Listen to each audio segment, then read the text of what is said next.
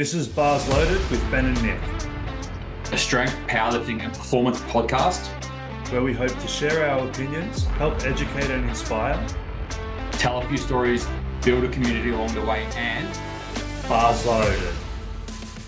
I reckon it counts down and we're still not even ready. We get a 5 seconds countdown, we've still got shit in our mouth when it hits 1. So we're both in sports mode today. yes, Caps backwards. fuck yeah, that's how you know we're up to some serious business tonight. It's either gangster, like, is it gangster? I don't know. I'm pretty old. I'm out of touch. I don't know what the kids are saying these days, but all I know is I'm just like I guarantee as well, throughout tonight I'll be wearing my cap like this, and then I'll eventually do like one of these ones, and then I'll probably go back to doing this. Yeah, it'll be all over the place. I'm just a fucking hot mess. You're a fidgeter. Yeah. Did you ever get into fidget spinners? No. You never had one? No. Or didn't like them? I just honestly was like never really interested in them. Oh, dude, I was on them. I loved them. Like, I used to do 2. Like I quite often will have like things in my hands, like I have this fucking bit of wire, That's or like odd. whatever the fuck it is that like held something together, and I've like almost always got something in my hand that I like obviously can't see at the moment, but like I'll be like fidgeting with it in my hands like this. But as far as like an actual like widget spinner, like never got one of those. Yeah, I liked them. My favorite thing was always like, you know, those like the 4 colored pens. Yeah, and you click the colours down. Yeah, but like trying to push like all 4 down at once, I was like, oh, I'll get it. Try and jam like the fat things through the thin hole. Yeah. Also my favourite thing to do. Such a good time. I used to wear my hat backwards all the time when I was a teenager. Mm-hmm. Like literally every day. I mean, I've been a hat wearer and collector, I guess, connoisseur, you may say, for my entire life. And I used to wear my cap backwards every day. And we lived in the house that I grew up in. We lived in that house for 15 years growing up. And we had the same back fence neighbors the entire time. And the guy that lived in that house, he built the house himself. He was a builder. So you can imagine he was a really good builder. Like, it was a beautiful house that they lived in, but he was a builder. So he was a bit rough around the edges, didn't pull any punches at all. And I remember going over there to swim in their pool one day, and I had my cap backwards, and he was like, "Cap backwards, hey, mate?" And I was like, "Yeah." And he was like, "Is that so you can get closer to the dicks that you suck?" I was like, "Oh, guess hat goes forward." And I was just like, dude, I was probably 15 at the time. And it just like, I didn't even know what to say. I was so shocked. I went bright red and I was like, oh my God, I don't know what to say. Dude, I'm fucking 33, and if someone said that to me, I probably would be sitting there and be like, oh, I don't know what to say to that. No, I just like my hat backwards, I guess. Yeah. So I have never forgot that ever. It's imprinted in my brain. I still find really weird though is when you like see like fully grown men that wear their hats off to the side like this, and that's not even comfortable. Look like a fuckwit, and it's not even comfortable. No, and it's like just it doesn't make any sense. Who did that? Was that Limp Bizkit that did that? I think Fred Durst from Limp Bizkit did that, I think. Yeah, but he also dressed up as a cowboy like last time he performed. Yeah, but he was pretty baller back in the day. He's not so in the 90s when they came out with Rollin'. It was like Fred Durst can do no wrong. Oh, he was such a cool cunt. He was that album actually that had break stuff. The amount of playtime that album still gets for me is ridiculous. What were the other good songs on that album? Nookie. That was a good one. Is a classic. Let me confer with my Spotify. Yeah, there was Nookie, Break Stuff. That was such a good album. I didn't so much like the one after that. Yeah, so that was the album Significant Other that came out in '99. Yep, that's the one. So there was like Nookie, Break Stuff. I was quite a fan of In Together Now. That was Limp Bizkit and Method Man. Like, Yeah. I was like, fuck yeah. Oh, Method Man was so good. But can we play a bit of that without getting like Yeah. fucking Yeah, for sure. Oh, yeah. like if you can't fucking get around this, we can't be friends. Put your hat sideways. Huh? Put your hat sideways. Yeah, see? It works. But Yeah. if we were gonna do it properly, I'd have to do like the fucking Wu-Tang shit too. Method Man's underrated. Oh, I'm dude, gonna like, listen. I'm gonna listen to that album tomorrow morning when I train. because the funny thing is, I got into Method Man through watching How High. Yeah, okay, that's a funny movie. Fuck, that's no good. Like that is a movie that stands the test of time. I actually didn't even know who Wu-Tang were for such a long time. Didn't know Method Man, didn't know Redman, none of it. Didn't know anything about it.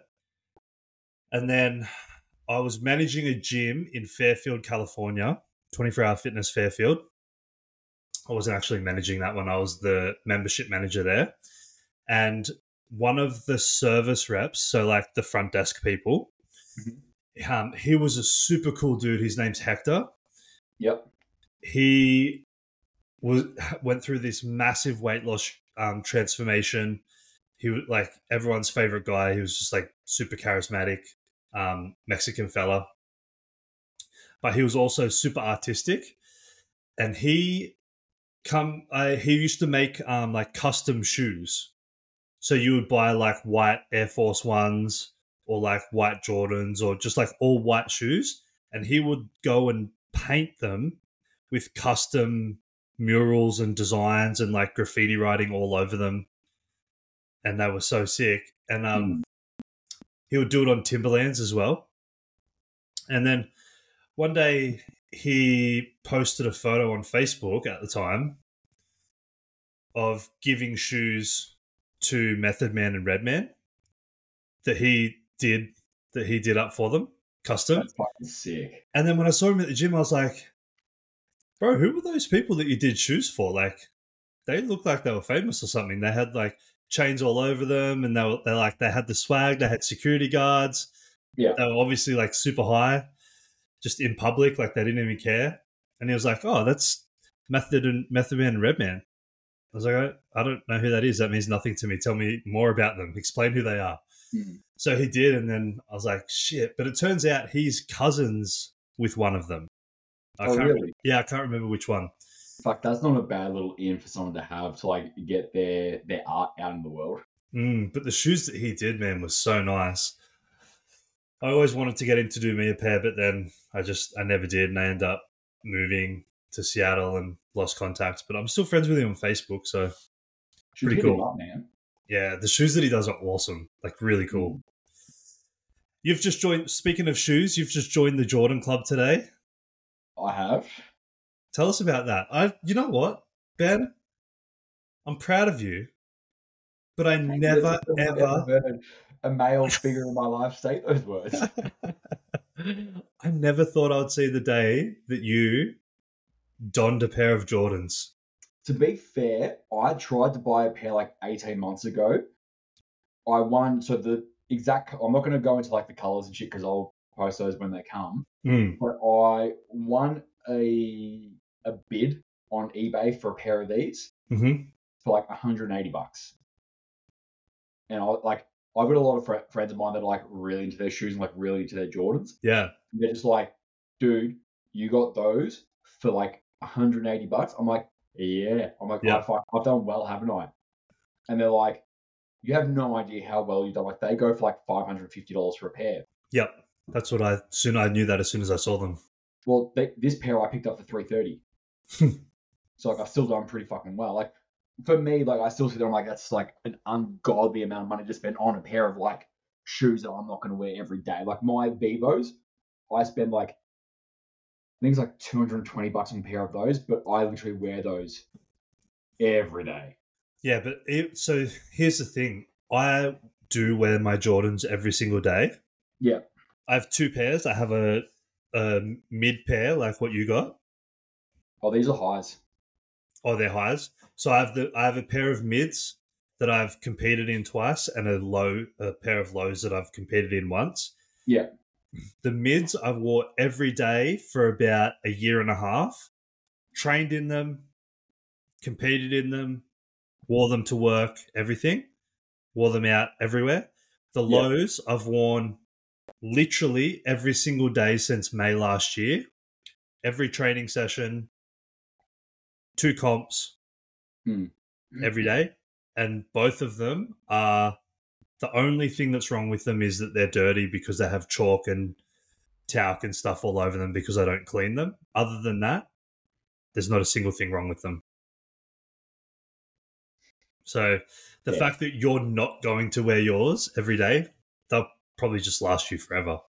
Well, I mean, the reality is as well, like I could probably just like if I was really just doing it purely for the sake of being like I'm just gonna try and make money off sneakers, I could probably just sell them and make like $200 off them. Yeah, but you don't want to be that guy. Nah, not yet anyway. Who wants to make money off sneakers? Like, get a real job, man. Dude, I used to have this client and he was like an avid sneaker collector. And when I say that like an avid sneaker collector, he's like, I sold a couple of like he goes, I sold a couple of pairs of shoes, and it paid for him to go get married in the US. Damn. Okay, I take it back. Yeah, like it may have been more than like a couple of pairs, but like he's like, it was like a fucking fraction of what my collection is. But anytime like he was one of those guys that like knew everything there was to know about sneakers. Mm-hmm. Like would spend a lot of money to buy the sneakers, hold on to them for like 6 to 12 months, and then like sell them again. But he literally had an entire room in his house full of sneakers. Damn. Yeah. My brother has a bunch of Jordans, but he's getting rid of them all at the moment. Not exactly sure why. Midlife crisis. Dude, I'm so freaking hot in this room. Oh, me too.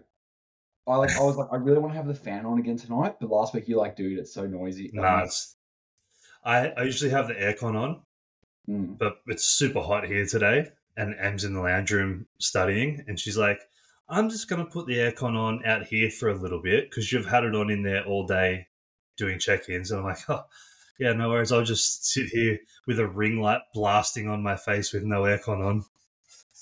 Nice. Beautiful. It's fantastic. So good. I like got out of the shower just before I made my 2 coffees and I'm already sweating. Yeah. It's like story of my life. It's fun, isn't it? Did you just go train? I trained earlier today. You just posted the videos late? Yeah. Tricked me. I was like looking at your story. I'm like, is he going to be home in time? What's going on? Like, what is this motherfucker doing? Yeah, no. I went and trained at like 12:30. Yeah, cool. Yeah. How did it go? It went all right. Like my neck and shoulders a bit gunky at the moment. What from? It's just like old man shit. Like I think I've just like slept funny. I woke up one morning, I was like, oh, my neck. But like when I like set up for my bench, like when I'm there, like I will push my neck into the bench really, really, really hard. And as I'm doing that, I'm just like, oh god, like everything in my neck feels like it wants to just explode. So yeah, you could just really feel it. Yeah, so like my positioning wasn't as good today as it was say last week or previously, but I was like, I got the job done, so that's all I really give two shits about. Yeah, it looked like it moved okay. Yeah, like it didn't feel like hard as such, but it was just more so like, I mean, like I did a bit of driving over the weekend as well, You did a lot of driving over the weekend. Not like it was a bit, but it wasn't what I would really classify as like tons. But it was like, dude, if I drive to Bunnings, which I did this afternoon, that's a ton of driving. It's 5 minutes away. Yeah, I've lost your video, by the way. I can still see you. It's okay. Well, it's back now. The cool thing about this program is it actually records like on the computer. Yeah. So, like the call that I did with Annie last week, I don't know if you could notice on the one that I posted, but on some of the other videos that'll be coming out, the audio's like just slightly delayed by like a second. Mm. Like I like cut over her sometimes because it's delayed a little bit. But when we were filming, when I was looking at her, the whole screen was like just blurred the whole time. Oh, good. Like super grainy and blurry. But then when you see the video, it doesn't look like that at all. So, because that's the thing, like, obviously, like, having gone out and bought the new camera, and we had, like, the first week on here, I was looking at your footage, I'm like, dude, yours looks grainy as fuck. It looks like what mine used to look like with my old shit camera. Yeah, but then when it comes out, it's not like that. Perfect. Yeah. It's deceiving. So next, just a little bit jacked up, but still managed to get a pretty good session in, so I was pretty happy with that. Nice. Did you do anything after bench? Yeah, I did my top set of 4, a back off set of 8. I did some dumbbell pressing, I did some lat pull downs, I did some arms, and I did some shoulders. Nice. Yeah. What are you doing for shoulders? Lateral raises. Yeah, cool. Yeah. Like between dips on my secondary day, between dumbbell pressing, I'm like, probably need to do a little bit of isolated stuff for my delts just to try and, like, I want to build delts so, like, fat and juicy that I want people to go, oh, he's definitely on gear. Yeah. You know a really good way to do that? Just take steroids.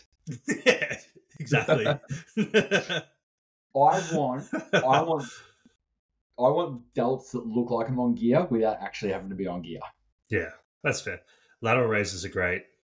Yeah. I'm a huge advocate for lateral raises. Machine delt raise at the gym. Is it an Atlantis one? Yeah. Oh, they're so good. So we've got an Atlantis one and we've got a Prime one. Are they standing or seated? Seated. Okay, so the Atlantis seated one, that's the one that's on like a little bit of a forward angle? So we've got 2 Atlantis ones. This is how spoiled we are in the gym, right? Yeah. So we've got one that's got like these weird like handles that you hold to the handle like that, and then you can do like your lateral raises, and then you can like lean forward on the chest pad, and it then turns like a rear delt as well. Yep, that's the one I've used. Yeah, they've got another one there which is just like a standard pad where you'll sit in there.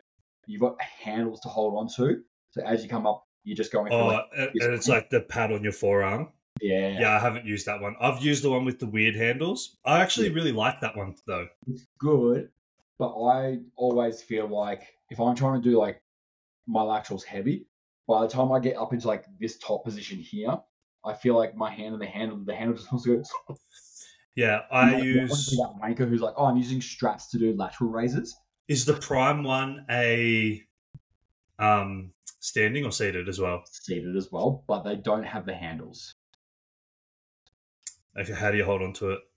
Well, because it's just this motion here. So it's just that. I gotcha. Yeah. But I feel like having the handles to hold on to, yeah, you can go into like a really nice position here, and then as you come up, you can really set yourself in a position that's really nice because you've got the handles to like almost like brace against. Yeah, I love them. Yeah, it's fucking sick. But there's at World Gym Northern Beaches, which I train at sometimes, they have a standing Atlantis lateral raise, and that is my favorite. I love that one because with that seated one, I like to use that one when I want to do rear delts because I can lean forward on the pad and it takes out any torso movement whatsoever, and I can really like isolate the rear delt. And I can't go super heavy on those anyway, so the handle thing doesn't really matter. With the standing one, I'm too tall for the platform, even on the lower setting, so I stand behind the platform. so that my shin is just on the edge of the platform. And then when I grab the handles, because I'm a little bit lower and a little bit further back than the platform, I can come a little bit more forward with my hand, a little bit more into that like scapular plane instead of directly outwards. And I can really like stretch out my arms to the side of the room when I do it. And I just get the sickest delt pump every time. So nice, isn't it? Oh, I love it so much. It's probably that machine and the Prime low row machine are my two favorites at that gym. When you guys are in Melbourne for Pro Raw, you'll have to come train at the gym I'm at with me. Do you guys have a Prime low row? Dude, they have like Prime everything. But do you have a low row? I believe so. If you do, I'll move to Melbourne. Guys, you heard it here first. If not, I'm literally just going to say to the guy at the gym, like, can you get the Prime low row? Let's make. They're the kind of guys that would be like, yeah, absolutely, we can. You just be like, hey, listen to this. This guy said if you get a Prime low row, he'll move here. Let's make him uproot his entire life just for a laugh. For the lols. Dude, those low rows are the best. Mm. I strap up on them like a tool. Like, I know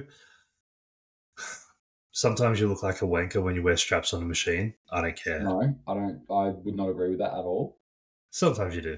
There are times when it's just like you just need to like raw dog things. Yeah. And then you will look like if you can do something heavy without straps, and then you can put straps on and do like something even like more obnoxiously heavy. I might go for it. Yeah. Like the hammer strength, like plate loaded row that they had a world gym. They have one at one gym that I trained at as well. That's the like ISO row, the high seated one with the two. Yeah. So like I like to do those standing. Yeah. With your hand on the pad. Lateral. Yeah. But like I can load like 5 plates per side for like sets of like 8 to 10. Yeah. They're nice when you do them standing. I don't like them seated. I don't either. I like them standing. Yeah. But like that's where it's like if I put straps on and I can do like 100 plus kilo rows, I'm going to put straps on. Yeah. I'm a big advocate for straps on rows. But yeah, those low row machines, they're so juicy for my back. They actually, I have a third and fourth favorite machine that they have there. My third favorite is they have a Prime lat pull down. It's pin loaded, but it's separate stacks per side. Yeah. And it's actually a machine, not a cable. But it moves almost like a cable. It's the only place I've ever seen it at, and it's beautiful. That hits my lats perfectly. And my fourth favorite there is I have like a overhead tricep press machine, which is beautiful. Nice. They're my 4 favorites. And the pendulum gets an honorable mention. We do love a pendulum. Do you have a pendulum at your gym? God damn it. We've got an Atlantis one, I think. They're my favorite. They're so nice. Yeah. I'm a big fan of pretty much everything Atlantis machines. They have done very well. Yeah, I can't really think of an Atlantis piece that I don't like.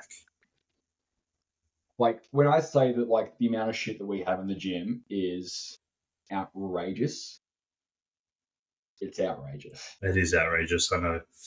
How far is that from the, like, Yarra Valley-ish region? A fair way away. Well, like, what's that? Let me confer with the old navigation. So, like, is there a place that would be like 40 minutes to half an hour from either? Not really. like,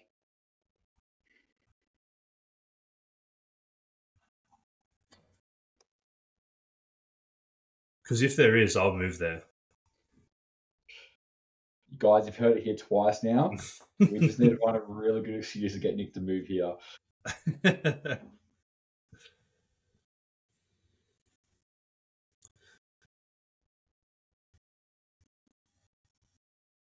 That's where the wine is down there, isn't it? The Yarra Valley. Yeah. Yeah. That's where we're staying when we go down to Pro Raw at a llama farm. What's the name of that place that you're staying at? Well, I can't remember. I'll have to look it up and send it to you. And found it on Airbnb. It's a llama or an alpaca farm or something like that. Yeah. The Yarra Valley is it's a decent amount of kilometers from into. From where you are. I'm sure there'll be a good gym around somewhere. We'll find something. Because, yeah, M's pretty serious, so Good. It's on the cards. We'd love to hear that. She even looked up universities the other day. Yeah? Mm. Which ones was she looking at? I don't know exactly what it was called, but apparently one of her friends, who's a dietitian, a sports dietitian, did her degree at one of the universities down there, and did her master's down there, and said it was really good. So she got excited about that. Dude, I had the best training session this morning that I think I've had in a really long time. Why would you say it was like the best training session you've had in a while? Like, what was different? I feel like I've been gaining momentum for the last few weeks, and I'm like getting more and more excited every week as like I can keep progressing things and I have less and less pain. So every day, like every week when I'm waking up for training and there's less pain, I get more excited. And so it's kind of like feeding into itself and getting more and more momentum. And then I started a new program today, which is always fun. And the program moved a little bit less, like a little bit more away from rehab and a little bit more into like actual training, with some like movement drills mixed in. And it was just really fun, dude. Like the session flowed really well. You know, when you just write a program and sometimes you do the session and you're like, oh, that's didn't really like work out the way that I had planned it on paper. It just wasn't that fun, or it didn't feel that good. Yeah. And sometimes you do it and you're like, oh yeah, that's the magic. Yeah. Dude, I just did this session and everything, I loaded the things that I've been doing. I was able to load more. They felt better. I started with some like jumping running drills, which I was like, fuck, this is incredible. Like I didn't think I would ever be able to do this again, let alone now. There was no pain. Then like the floating heel lunge that I've been doing, I was able to load that an extra 10 kilos, which is like, like an extra 10 kilos from last week. That's huge. Mm. And then front squats, I did 105 kilos. It just like literally felt like an RP 0. I was like, whoa, this is pretty nice. Yeah. And then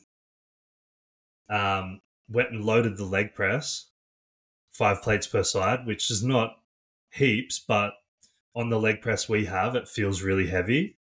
And 2, I haven't done that for a really long time. So that felt nice. Quads had a massive pump. Did those landmine RDLs.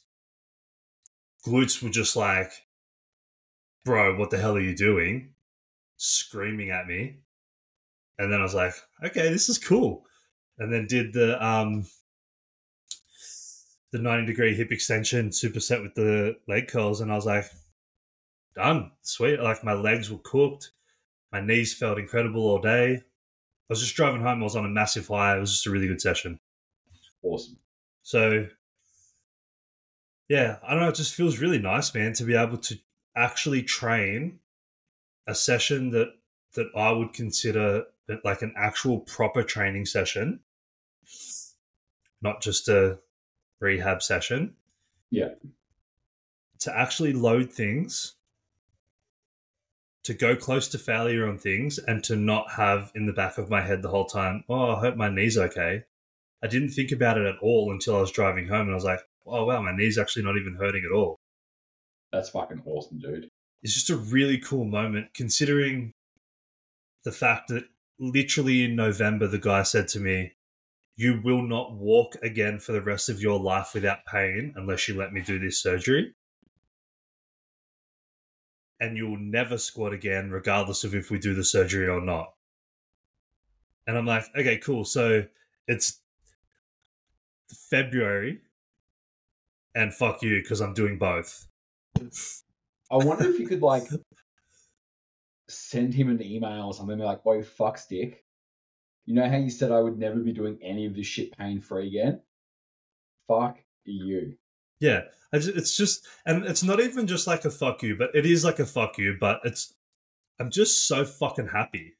You should be. Like, it just makes me feel so good that I didn't give up. I didn't just listen to this guy because he had more education than me, or he was a doctor or whatever. I actually went home and thought about it, sat on it for a couple of weeks, had some conversations with you, had some conversations with Em, had a few conversations with Will, and came to the conclusion that I think I also talked to Tommy from Strength Tribe a couple of times. Yeah. And after all of those conversations,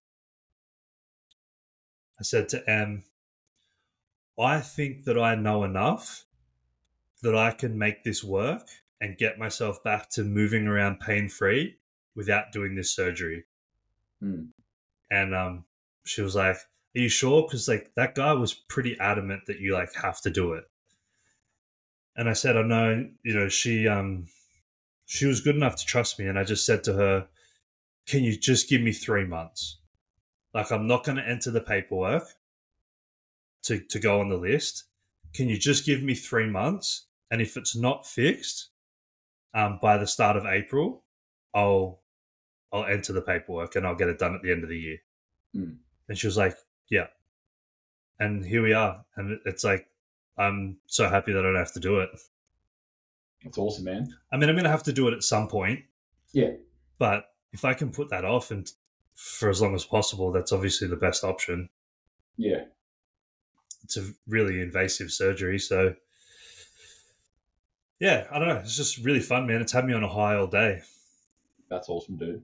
I think it just really speaks to the fact that there is options most of the time. Mm-hmm. You just have to take a minute to think about it and try and figure it out. Think about things on a little bit of a deeper level. Okay. You've been a pretty integral part in that process as well, which I appreciate. Thank you. Happy to do my part. Always challenging. That's what friends do. I feel like that should be a shirt that Ben makes. Always challenging. Do you mind if I challenge you? Yeah, look, probably. Do you mind if I challenge you on that? Listen here, you little fuck. Yeah, exactly. You're so polite about it. I know what you're saying, though, under your breath. Fuck it. Fucking this cunt wants to max out again. Coach, why aren't I stronger? Why am I still sore? Hey, I haven't said that for a long time. I know, because I would have fucking slapped you by now if you had. I used to say that. I know. That used to be like 80% of our conversations. I know. You're like, bro, I had a good session, bro. I'm so sore. Yeah, I can't move my arm. Cake must roll. I was like, Ben, I'm done squatting. Can you unrack the weights for me? Because I can't lift my arms up to the bar. Everybody fears the T-Rex.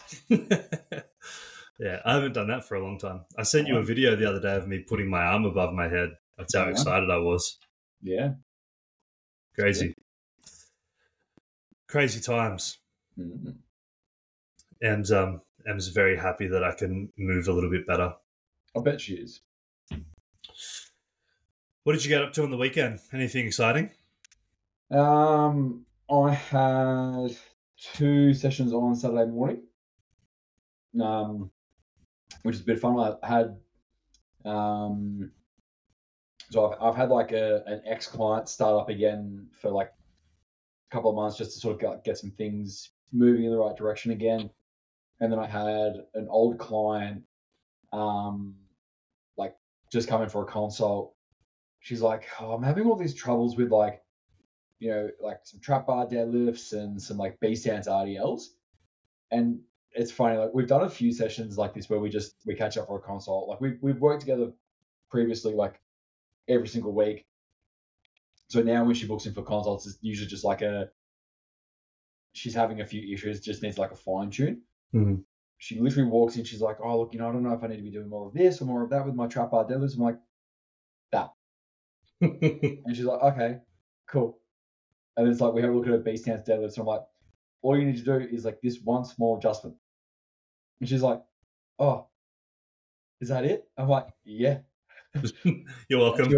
She's like, we always have these sessions where like I've tried for weeks to try and like problem solve something.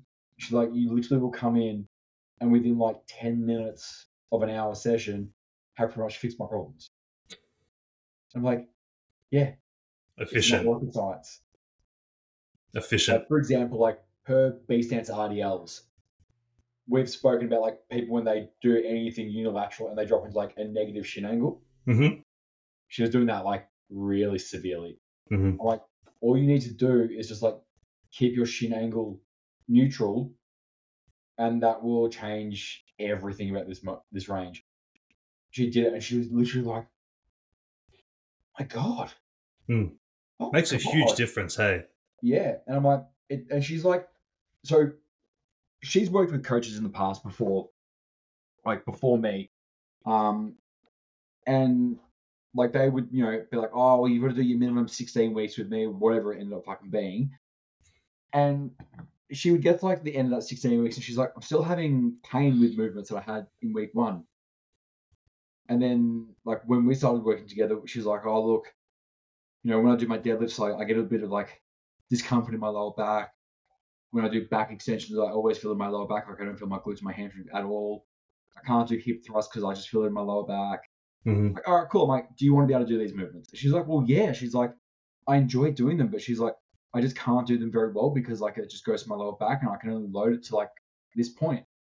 And within like a few sessions, it was like, all right, cool. Like you now deadlift like 90 to 100 kilos as like a 54 kilo woman who's got 2 young kids. Nice. So that's, nearing up around that sort of, double body weight mark for someone who's like a fucking teacher. Yeah. And then just like repositioning a few things on a back extension. It's like, cool. You're being taught how to do a back extension using your back. It's not how we want you to do a back extension. Despite what the name suggests, like we don't want to use the back that much. No. Man, you'd be surprised how many people you have to explain that to, huh? I mean, to be fair though, like the name kind of does blur the lines a little bit because you think, well, back extension, I'm using my back to extend. Yeah. So yeah, like I had 2 really good sessions there. And then I end up having to drive my grandparents out to their holiday house on Saturday afternoon and then drive them back on Sunday. Nice. That's fun. You don't get to see them as much anymore, do you? Not as much as obviously like this time last year when I was living next door to them. But I still try and make an active effort to pop in like once a week. Yeah, cool. Look at you. Good grandson. Try not to be a shit cunt. Failing. Miserably. How was yours? I was just thinking, yeah, it was pretty good. Oh, dude, it was good. We went on Saturday. We had the group strength session, the crew training Yep. that I've been putting up on Instagram about. Man, that was so good. There was such a good turnout. Way better than I expected. Like I said, like I've been saying on Instagram, I love crew training. I love footy training. The thing I loved about footy training was having the boys around and kind of all doing it together and having that really high vibe, high energy environment. I feel like it makes those really tough sessions a lot more fun when you're not just in it alone. Mm. And I feel like there's something really special that comes out of that as well. When you go through those sessions with other people, it's a different kind of bond that you form with them. It's like, and I guess it's probably similar to what you would get in the military in active duty, but obviously like a lot scaled down, but like a similar type of concept where it's like you're going through these hardships together, even though you're choosing to do them in the moment they feel really tough, and you're doing it with someone else, and I feel like you can bond over that, and it's quite special. Yeah. And we had such a good crew turn up. One guy came in, got a 7.5 kilo PR on his deadlift at 280. He'd been sick all week, lost 3 kilos from throwing up. Nice. So like very suboptimal conditions. Just came in and just yeeted a massive PR, which was awesome. And the energy for that was huge. Em was upstairs doing a nutrition consult at the time with a powerlifter. And both of them, I went like full send on the hype for that one. And I was like, I turned the music up to 60, which is super loud in our gym. Like the big subwoofer was like blowing the doors off. Good.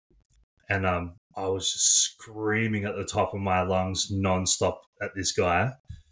And then everyone else joined in, obviously. And so the vibe was huge. And both the girls upstairs kind of looked at each other and they're like, that sounds like a meet down there. It was like nice. Proper huge energy. So that was really fun. And that was pretty close to the start of the session. And that just kind of set the tone. Then everyone was really psyched, and there's a lot of good stuff. I got to teach a lot of people a lot of things, which I really thoroughly enjoyed. Mm-hmm. I feel like everyone got something really cool out of it. So that was awesome, man. That's probably been the highlight of my year so far. It was just, it was such a cool session. We're going to do it again next weekend. That's how good it was. Fuck yeah. And then from there, we went out to this winery to do a wine tasting that Em found. And okay, so to preface this, my favorite cuisine in the entire planet is French. Okay, like I love French restaurants. I love French food.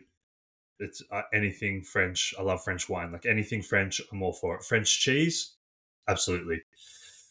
So this is the only French restaurant in the valley. We haven't been yet because we only just found out about it. They have a winery attached to it as well. So we went to the winery for a wine tasting. Dude, every wine that we tasted was off the charts good. So we ended up joining the wine club there. We got a cheese board with the tasting from the restaurant from the French restaurant. The cheeses were like legit great. We booked into the French restaurant for lunch next weekend. And then on the way home, we stopped. And then we bought a bottle of wine from that winery because we're like, this is great. Like, we cannot leave without this. Mm-hmm. Stopped it on the way home at the cheese shop. Bought 2 really nice French cheeses. And then Sunday night, had a cheese board with the one that we bought from the winery on Saturday. Weekend made. Fuck yeah. Dude, it was really good. That's awesome, man. There's actually really, really good. So I'm looking forward to going to that French restaurant next weekend. I feel like next Monday's episode we're gonna have a fun recap because I'll be going to Jackalope over the weekend as well. Oh, that's this weekend coming? Yeah. Oh, we're going to have to compare photos. Oh, dude, I'm so fucking pumped. Yeah, tell me about that because I looked that place up on Instagram, dude. It looks intensely good. It is. So, a good mate of mine's getting married, and that's where they're getting married. Nice. So I mean, like, I feel like I'm really excited to see what the menu is. I feel like that's just gonna be off its tits. Yeah, it will. Trust me, I looked. The food there looks so good. And then obviously, like, I'm hoping like the wine and stuff is like elite as well. It will be. Which again, I would imagine they'll probably have wine from their winery paired with all the food. Yeah. And then I'm also fortunate enough I get to stay there as well, which I'm really looking forward to. Do you like staying in hotels? I really do. Yeah, me too. Like,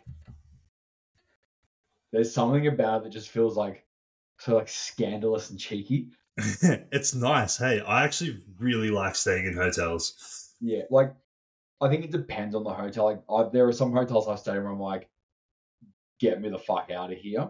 But given this is such a luxury, like, hotel and like a luxury winery, I'm like, and I've looked at the photos of the accommodation. I'm like, I don't think I'm going to be upset. No, I don't think you're going to be upset either. It looks really nice. I don't want to leave. I'll be like holding on to the bed and like, you can't make me leave. Like, no, I live here now. Like, I am part of the furniture. What's the squatting laws? Once you're in a place for a certain amount of time, you technically own it. It's like, if you're going to remove me from the room, good luck. Yeah, I'm staying here until I own it. I'll go full Britney. I'll shave my head, and I'll be like, "You can't take me." So if you see me on the news on Saturday afternoon, that's why. It's not a massive jump. No, it's really not. It's a small step to get to that crazy. Oh, that's like a step backwards. Really. Yeah, you've gone past it. Yeah, I've like evolved into a new level of psychology. It's hidden. Yeah. Did anyone ever tell you? You know when you were doing those? Let me tell you a secret things on Instagram. Yeah, I got so many of those saved. You look like who's that actor that's like he's a really good actor, but he's kind of creepy in almost everything.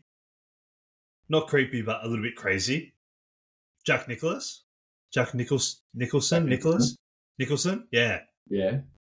Nicholas is the golfer, right? Jack Nicholson.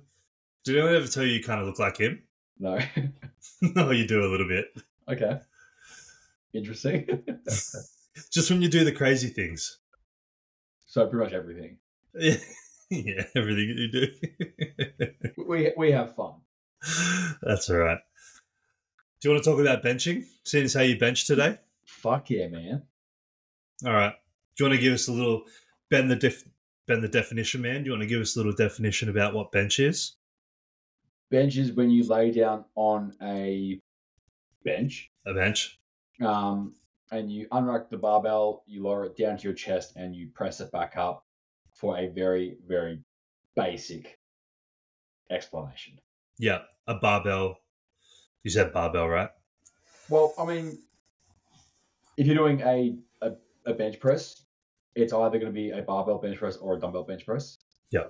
But regardless of which implement you use, it's still a bench press. Yeah, you're laying on the bench and lowering the weight to your chest and then pressing it back up. Yeah. Yeah. Cool. So if that's what we'll see you next week, guys. Yeah, cool. So quick episode. Moving on. Next week we'll talk about deadlifts. You pick the bar up off the floor. So we will get to some questions that we had about bench press. I don't know if you saw those, but I put them into the shared note just before I jumped on. I didn't see those, but before we get to those, I guess we could kind of run through. Bench press is obviously the second of 3 lifts if you're a competitive powerlifter that you have to complete. So I think we could probably go through competition standards for the bench press, and then out of those competition standards, what would we use for maybe like the general population, if at all we would use them, and then we can kind of just see what rabbit holes we go down from there, because I'm sure there'll be a few. So competition standards of a bench press. Go for it. So obviously, in terms of grip width, on a standard comp bar, the knurling line is going to be set like 81 centimeters apart. Mm-hmm. Your grip has to be inside that, so you can go as far as like index finger on that line. Obviously, then have some people who do like jab grip, where they try and like really like crank into like huge amounts of internal rotation to essentially be able to go a little bit wider than that without actually being called for it. Mm-hmm. But for the most part, that's kind of like the widest legal grip you can take. Bar on racks, pretty much you need to have your feet set, bum on the bench, and be holding the bar in a nice steady position to get your start call from the head ref. You get your start call, you've got to lower the bar down to a dead stop on the chest. Once you have shown that you're at a complete dead stop, then you get a press call. Pretty much for the press call, it needs to go from that point directly up without any downwards motion. Mm-hmm. Now, for every single person except for me, your bum has to stay on the bench. Yours doesn't. You're special. Mine can come this far off. Any further and you get reds, though. Dude, I could have like hip thrust. You did. I know. But like, I could have like really fucking sent it. I probably still would have got that. So obviously, like, bar's going to go from the chest to a locked out position where you then have to wait for your rack call. Mm-hmm. And obviously, don't rack it before you get that call. Otherwise, all of your hard work is for nothing. For nothing. Yep. And then, depending on the federation that you compete in, you can have your heels up or you have to have your heels down. Yep. And then obviously IPF now has that stupid fucking like elbow depth rule. Yeah. Which is so stupid. Are people getting called for that? It'll be interesting to see, like, because I know some people have been called for it. Yeah, okay. But it'll be very interesting to see how long it takes them to then turn around and go, well, we're now going to introduce a rule where you've got to meet a certain distance requirement for your deadlift. Yeah, well, there was a lot of talk about that when the bench thing happened. I just feel like that elbow rule is... But I don't know. It sounds to me like it would be really hard to judge. It would be. Like, I think unless... Like, even if you look at, like, IPF depth, it's a bit much. I agree. Like, when you look at the rule books and it's like the hip crease needs to be below the top of the knee, like, that's really not that hard to assess. But you get these people that are having to go, like, that far below to make it, like, beyond doubt. Mm-hmm. But again, like, when you look at the rule book, like, if, like, obviously feds may have small differences, but for the most part, the rule book will stipulate, like, hip crease needs to be below the top of the knee in the squat. If there's a position where you're like, oh, I'm not really sure if that was or wasn't, it's meant to go in favor of the lifter. Mm-hmm. Like, that's what it says in the rule books. That just doesn't happen as often as it should, though. No, but that's where I, like, some of it I would look at and go, borderline, okay, maybe the ref's going, like, I'm not 100% sure, I have to give it to them. Mm-hmm. Like, I feel like it's pretty easy to tell if someone's high. Mm-hmm. If you're like, oh, I'm not really sure.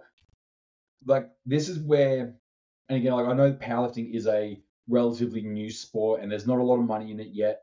But like when you look at like say cricket for example, and they're like, oh, like we're not sure if that was out or not, and they go like to their their third umpire, and they do all the like the technology shit to go, well, was there any connection of the ball on the bat as they went through? Like it may have just been a small nick. They've got like the audio sensors, they've got like heat marks and all that sort of stuff where they can actually go, well, we can use technology to determine like is this person actually out or not, or are they still in?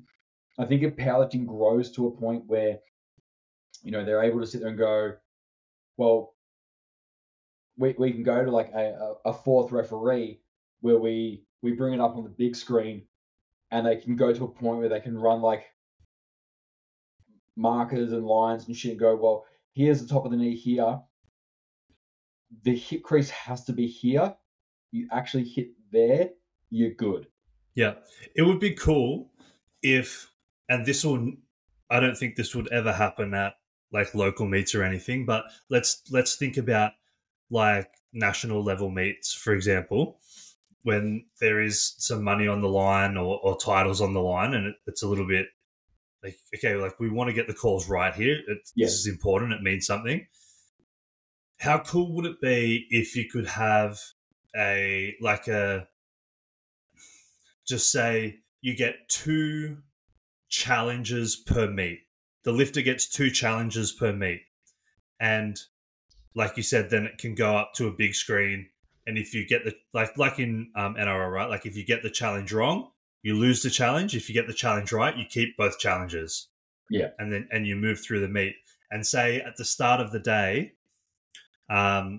every lifter is on their soft suit or just under their soft suit. They get little sensors put on their hip joint and on their knee, and then literally as they're squatting, there would be no subjectivity to it at all. You could literally pull it up and be like, yep, the hip sensors have gone past the knee sensors. That's a good squat. I feel like maybe at things like so obviously like Sheffield's on next weekend, which I'm really fucking pumped to watch. Yeah, me too. Because like there's going to be some outrageously strong lifts. Mm-hmm. But if at an event like that, they're like, you know what, we've obviously got a lot of money on the line for this comp. If then like a sports institute was like, hey, look, we're going to sponsor the event. We're going to bring like our sports science teams in. We're going to kit everyone up with this stuff here. It would obviously then just be a matter of like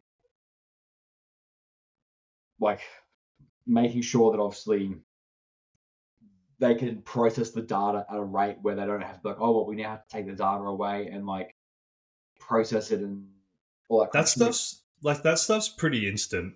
Yeah. It would just be a matter of like if they could get it hooked up. There'd be no reason why they couldn't. It'd just cost a bit of money. Dude, I reckon that would be so cool. It would be, and like it'll be very interesting to see if that is the direction that powerlifting takes to try and legitimize it a little bit more. Because I mean, like as good as it, like, and this is again like without trying to go down like a massive rabbit hole. No, go. Like, there's one ref in Australia that I'm like brutal, but fair. Did you ever meet Scott Wasson from I've never met him, but I know who he is. Yeah, so like he would ref at like big dogs. Yeah, we've got his trophy in our gym at the moment.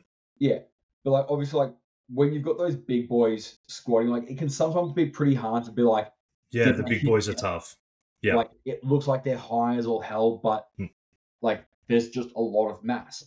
Yeah, he was like the one ref that you would see. He would like get out of his chairs and like sprawl on the ground and be like looking for like every fucking angle that he possibly could. Like that reffing there, I'm like, that's the reffing I like. Yeah, like, I remember at Pro Raw, I think it was 11 maybe, when I scored a 280 for the first time.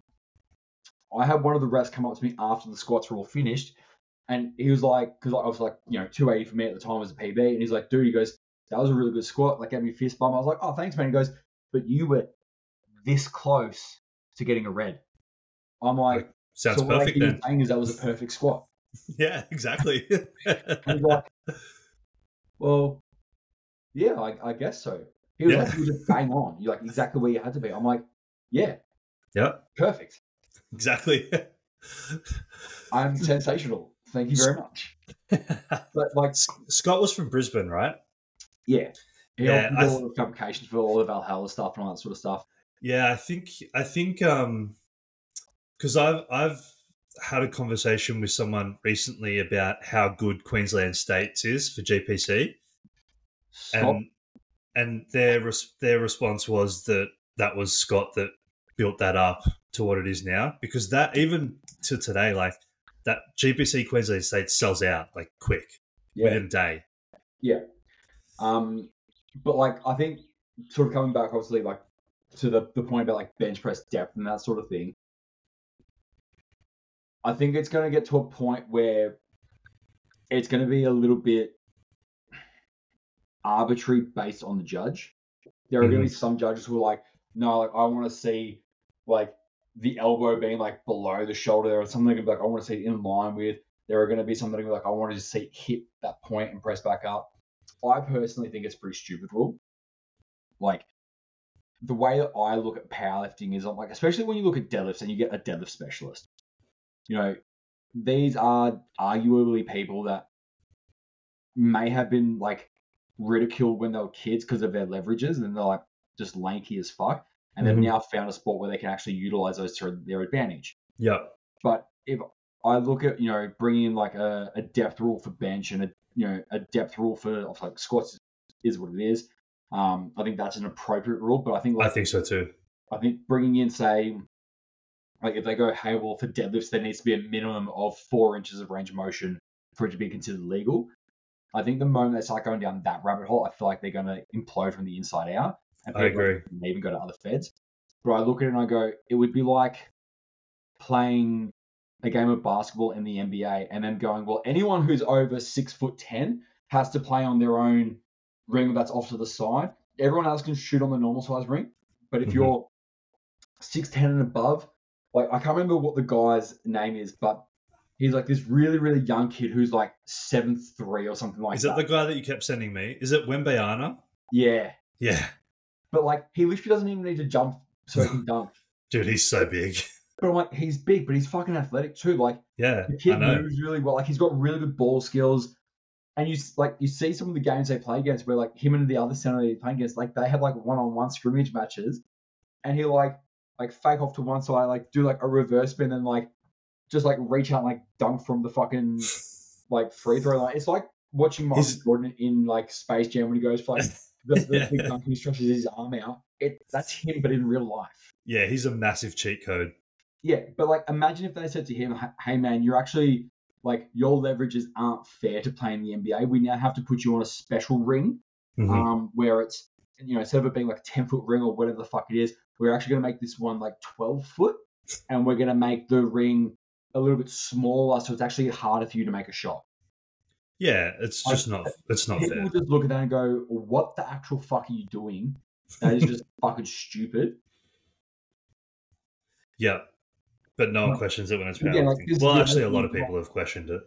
Yeah, like, but obviously, like, when you're looking at like a thing as big as the NBA is, like, how many billions of dollars is that thing worth? Yeah, a lot. Yeah, like, I don't think they're going to turn around and go, oh, we're going to introduce stupid rules. I think powerlifting is still young enough where they can afford to do potentially like some stupid moves. But I mean, like, this is the other thing that like I keep coming back to is like how many people that aren't involved in powerlifting will share videos of like someone who can get like this huge arch and their range is literally just like. Yeah, but that's I know. I mean, you just look at the comments on every bench video that Pro Raw puts up on their Facebook page, and like you watch Jen Smith bench double bodyweight, and people are like, she's gonna break her back arching that hard. Yeah. Like, oh, she only moved the bar 2 inches. What even is that? Like, that's not a bench press. And it's like, well, it actually is. It's like, yeah, you're just getting your fucking panties in a twist because you're getting out benched by a chick that weighs probably fucking half of what you do. Yeah, but I think that's a really good distinction to make between maybe like a competition style bench press for powerlifting versus Are you wanting to bench to make your chest bigger? Are you benching for hypertrophy? If so, that's probably not the best way to go about it. I would But I probably think as just, well, like there are obviously going to be some competitors that are going to use physics to their absolute advantage, and they're going to go to the nth degree to go, how much can I maximize my positioning? How much can I maximize joint angles and all that kind of shit to be able to maximize the amount of load that I can lift? Even if there may be some higher risk categories and higher risk profiles to sort of be associated with those, mm-hmm, it's like that's an informed choice. mm-hmm, Like I have standards that I will start. Like if someone comes to me and they're like, "How do you do powerlifting?" I have a standard that I'm like, "Cool, this is where you start mm-hmm. until you build a decent enough base of pressing strength, and then if your leverages allow for it and your mobility and your control within those ranges is good enough, then we can potentially look at starting to explore some of these more like specific style conflicts. Like I had a client of mine back in like 2021. Like I was like, cool, like I'm gonna start you with like a mid grip bench. I'm gonna start you with a conventional deadlift, and I'm gonna start you with like high bar squats.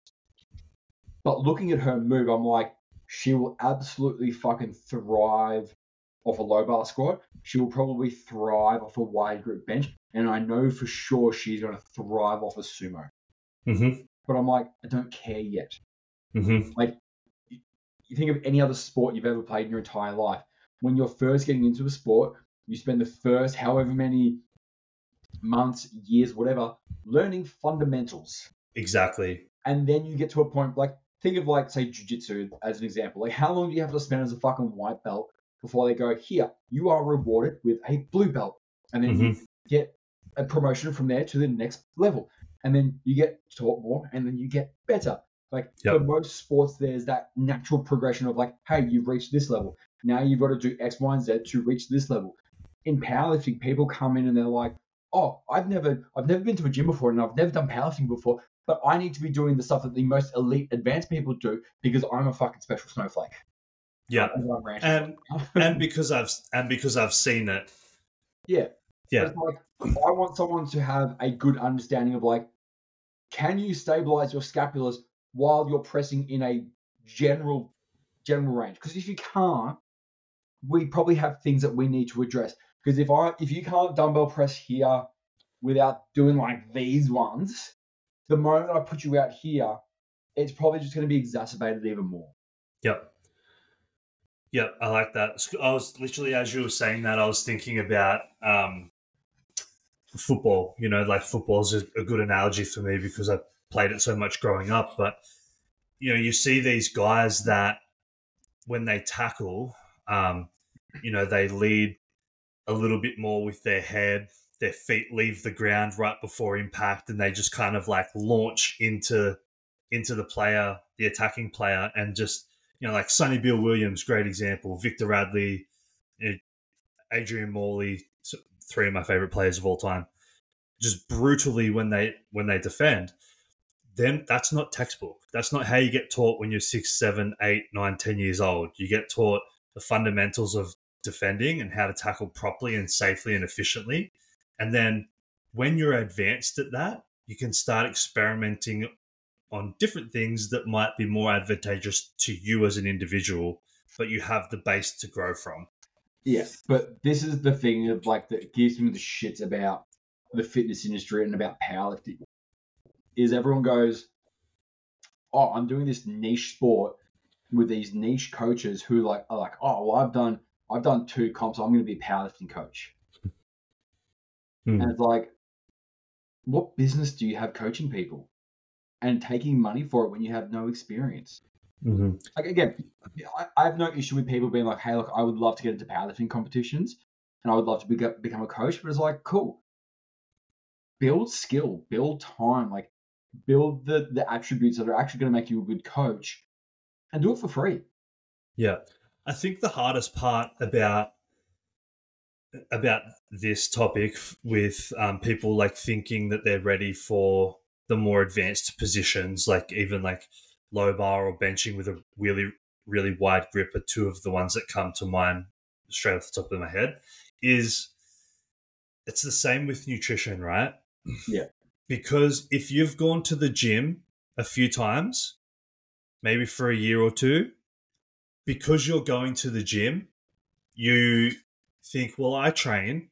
If my brother or my sister or my friend or my aunt or whatever asks me what I've done to get results, I'm going to tell them, when in reality, you don't really know what you're talking about just because Yeah. you go to the gym. You know, everyone eats food, so therefore everyone becomes an expert on nutrition, when in reality, there's a lot more to it than just putting shit in your mouth or not putting shit in your mouth and losing some weight. This Yeah.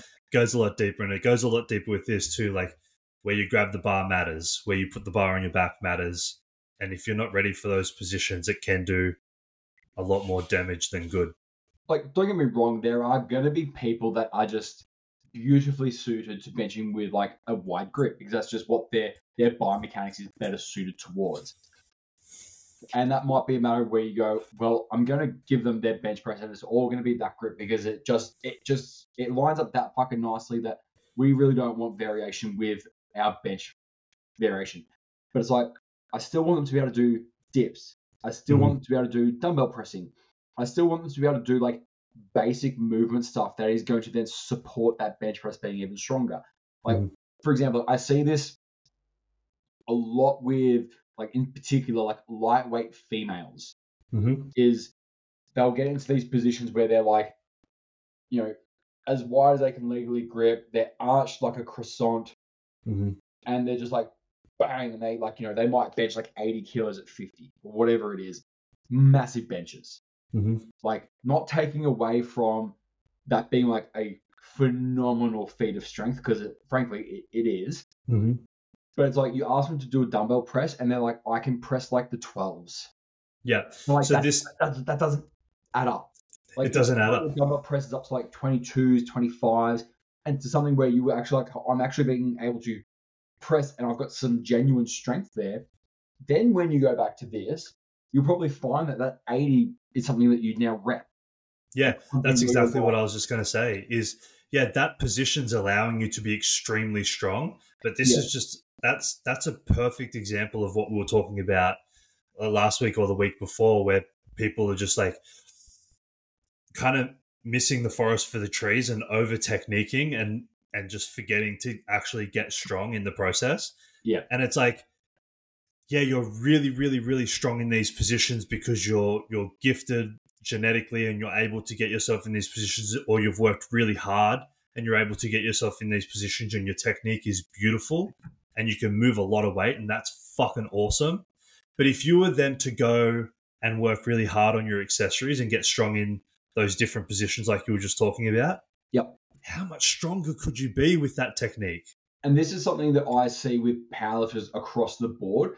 And this is why, like, at the moment, like in particular, like, and again, just to sort of like make it about me again, with my training at the moment, in terms of like, cool, like, nothing is comp spec for me at the moment. It's like, I still squat, I still bench, and I still deadlift, but like, I'm doing it in a way where I'm actually able to train some like really awesome output, but I'm also utilizing my accessories to really stimulate adaptation, that then I can track the metrics and go, well, am I getting enough stimulus in the main work here to facilitate the adaptation and the progression each week? And are my accessories here being pushed and like appropriately hard enough to help them facilitate this being pushed up at the same rate? Like, for example, like last week I dumbbell pressed the 42s. Hell yeah. This week it was like, all right, cool. Like, I'm going to go to the 47s. And I was like, cool. Like, I still got my rep range. It was just a little bit harder this week, obviously, because my neck and like a different bench, which meant that it was a different like height setting, like a hard height setting. But it's like, cool. I still progressed my dumbbells. But it was like, cool. I can just chase relative difficulty, because if I'm still pushing within proximity of that challenge, I'm going to be getting adaptation. Yeah, 100%. And so, perfect. I had this exact conversation or similar conversation with Em today. So Mondays are my programming day for a big chunk of my clients, mostly 80% of my comp clients are on Mondays, and I have some that are later in the week with my Gen Pop clients I do later in the week as well.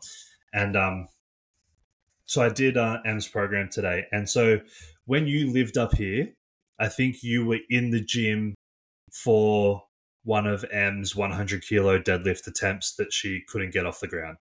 Yep. We stopped deadlifting after that. And we did good choice. And we did a few different variations just to like take the focus off deadlifting for a little while. There were still deadlift variations, but the load was a little bit less. The difficulty was a little bit higher. They were working on different aspects within the deadlift that I felt like she needed work on. Her accessories, because she's a ex-bikini competitor, she always pushes her accessories really hard. That's something that I never have to tell her to do. She just does. I just program what I want her to work on and she goes hard. Went to comp, got a PB. Then we went after comp. She went away from deadlifting again and went to deficit paused for a little while. And then she went to just paused off the ground. And then she went back to conventional deadlifts, normal like comp style conventional deadlifts for the last block. And she finished that last block last week with a 4 sets of 5 at 115. Yeah, which is fucking massive. Massive, dude. That in less than 12 months. Like, that's huge. And that was a single at 100 that she failed. Yeah, and to now be repping out and then 1 or 2 reps, like 5s. Yeah, 4 sets of 5. Yeah. And so then, so massive. And she was like, oh, this is really good. I'm making heaps of progress. To then today, I send her a program and I've taken comp deadlifts out for this block and comp squats out as well. And she has a variation of deadlifts and a variation of squats that are going to be significantly less load, but the position is going to be really challenged. And she's like, oh, will I still make progress? Because like I feel like I was getting really strong. And I was like, yeah, you're going to make more progress because this is going to challenge the positions where you're failing. And you'll get really strong there. And then when you get back to your comp lifts, you should be better. This is the other thing that as well that I feel like a lot of coaches and a lot of people kind of miss the bat on for the sake of progress is they just try and force adaptation rather than allowing it, like facilitating it. Yeah, I love that saying. Like the one area where I see it in particular, and don't get me wrong, like I've been guilty of this at times as well, but like if I'm prepping for something, it's like it should be planned out and it should be quite meticulous and you should have enough data to make informed decisions. But like, and obviously not being in a comp prep at the moment, like I've got the freedom to be able to like go, well, this block may end up being 2 weeks, it may end up being 3 weeks, it may end up being 6 weeks. It just depends on how long I can keep squeezing this out for. But like, for example, like I sit there, I'm like, cool. I always like to be really like I know people love like RPE for their top sets. I'm like, I love percentage-based work for my top sets. If the max that we're working with is relatively recent. Mm-hmm. Like if let's say we're coming off a comp or we did it 2 months ago, it's like, hey, we're going back into prep now. We can still use that number as a pretty good baseline and go, hey, well, we can do, sets and reps at 75%. We're probably going to get pretty fucking strong doing that.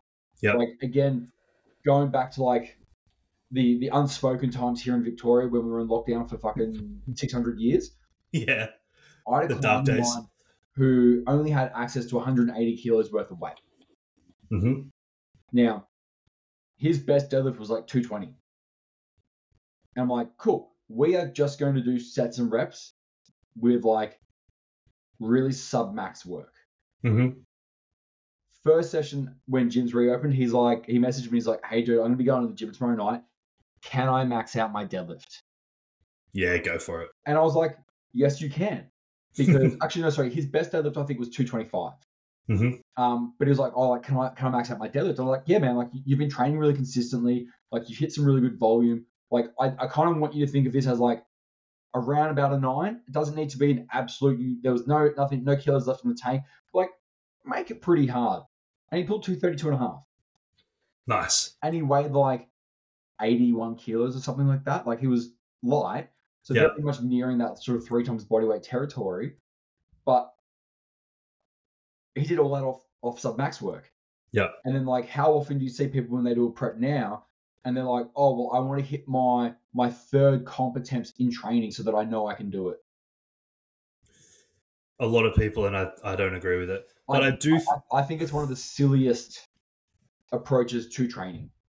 100%. But I do think there's a huge merit in doing heavies, but just not so heavy that you can't recover from it, or that you put yourself into too big of a hole in it and it actually makes you go backwards. Yeah. But it's like, I also see a fair bit recently on the flip side of what you just said, where people are prepping, and this is a completely different topic, but we're going down the rabbit hole. I don't give a fuck. Let's do it. People are prepping with high reps and not doing any heavy, and they're like literally, I saw this the other day. The most optimal rep range for strength is 7, and that's what we prep on. And I was like, yeah, like that's cool. Like, you're going to get stronger, but then what happens when you unrack a heavy single and you fucking shit the bed because it's 7 times heavier than what you used to? See, like my first nationals that I did, my last heavy session was a heavy 2x2. Mm-hmm. I didn't do any singles in that prep. Yeah, but 2's a little bit different to 7. Absolutely. Like, I would imagine that, like, I mean, like, if I look at like some of the clients that I prep, probably anywhere between 3 and 8 weeks out is when they'll start singles. Obviously, depending on how skilled they are, how much exposure they actually need. Yeah, and obviously the higher skill level you are, the less exposure you need to the singles, because you already have the skill. And doing a single rep, a heavy single, is actually a skill.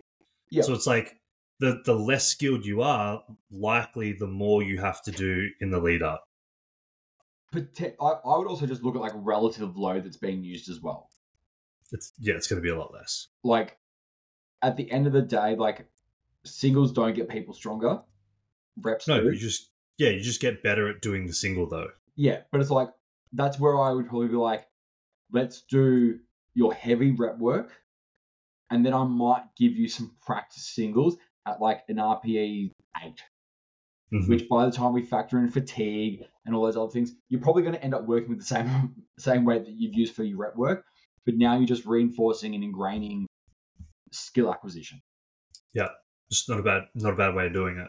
But I look at it and I go, well, what's going to get my athletes stronger? Is me stroking their ego at the start of the session, be like, yes, of course, I can let you go and bench 140, even though your best bench ever is 140, but we're going to just fucking yeet it and YOLO and see what happens. No, I think that's a horrible idea. But I do also think from a powerlifter's like buy-in perspective, doing a progressively heavy single each week, that's not like a 1 RM single, but like getting progressively heavier for a certain amount of time, or a heavy set, even if it's a double. Yeah. I'm using a lot of doubles at the moment for one of my athletes who's currently 7 weeks out. It gets good buy-in, right? Like, powerlifters love lifting heavy stuff. So it's like, go and do this heavy double and then do the rep work that I want you to do after that. And then they're like, okay, I'm happy now because I got to do a heavy double, which isn't a max effort, but it progressively gets heavier each week. So they feel like I'm getting stronger. Yeah. And then you can give them the stuff that you want to do after that. Yeah. And like, I was like, having done this for long enough, like, I understand like that buy-in aspect, especially with newer clients. Mm-hmm. My thing is like, when you get like, say, a intermediate / somewhat advanced client who comes in, they're like, hey, look, these are what my numbers are, but I want to do the exact same thing I've been doing for years with no progress. You're like, well, yeah, go, no. So, like, what's the fucking point? Like, like, for something to change, something needs to change. Yep. If you're not willing to let go of what you believe to be the best approach, because that's what you've been running for years and you haven't made any progress, then why the fuck would we keep doing that? Of course, that's just insanity. Yeah, and that's where, like, if I was to ever prep again, I genuinely think I would probably outsource it. Mm-hmm. Just because I'm like, I don't want to have to think. Yeah, dude. I'm a big advocate for that. I'm doing my own programming now, but when it comes to prep, I won't be doing my own prep. Yeah. And that's also because like I don't want to have to fall into the whole thing of being like, oh well, things aren't feeling good today, or things are feeling pretty good today. I'm just gonna fucking yeet it. I want like someone to be able to go, I don't care if you feel good or bad, this is just what you have to hit today. Yeah, there's no emotional attachment to the numbers for an outside person at all. It's literally just like, this is what it is. This is what you're going to do. Move on. Whereas, you and I have had plenty of conversations where it's like, okay, I'm so emotionally attached to the outcomes here that you kind of sometimes can get a little bit lost. In an off season, not so much, but like even just with my rehab programming, I was like, I kind of just want to do everything because I'm so emotionally attached and I just want to get better. But it's like, I don't want to leave anything out, but I also can't be in the gym for 4 hours. So it's like, let's prioritize what we need to prioritize and leave out what we can't. It's just so much harder when it's yourself. Yeah, and I mean, like, but at the same time, like, when you are doing it for yourself, you get a degree of feedback that no one else will ever get. 100. And that's like you go, well, how am I feeling today? Like, does my body feel good? It's like, yeah, it feels good. I can probably try and test the waters a little bit within the realms of that rehab and go, well, I might work with, a 5% increase on this exercise because I feel really good.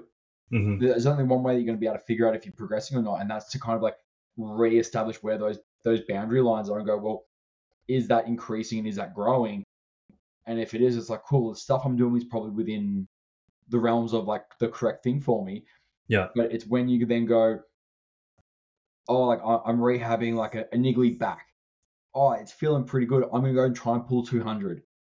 Oh, I just hurt myself again. It's like, dickhead.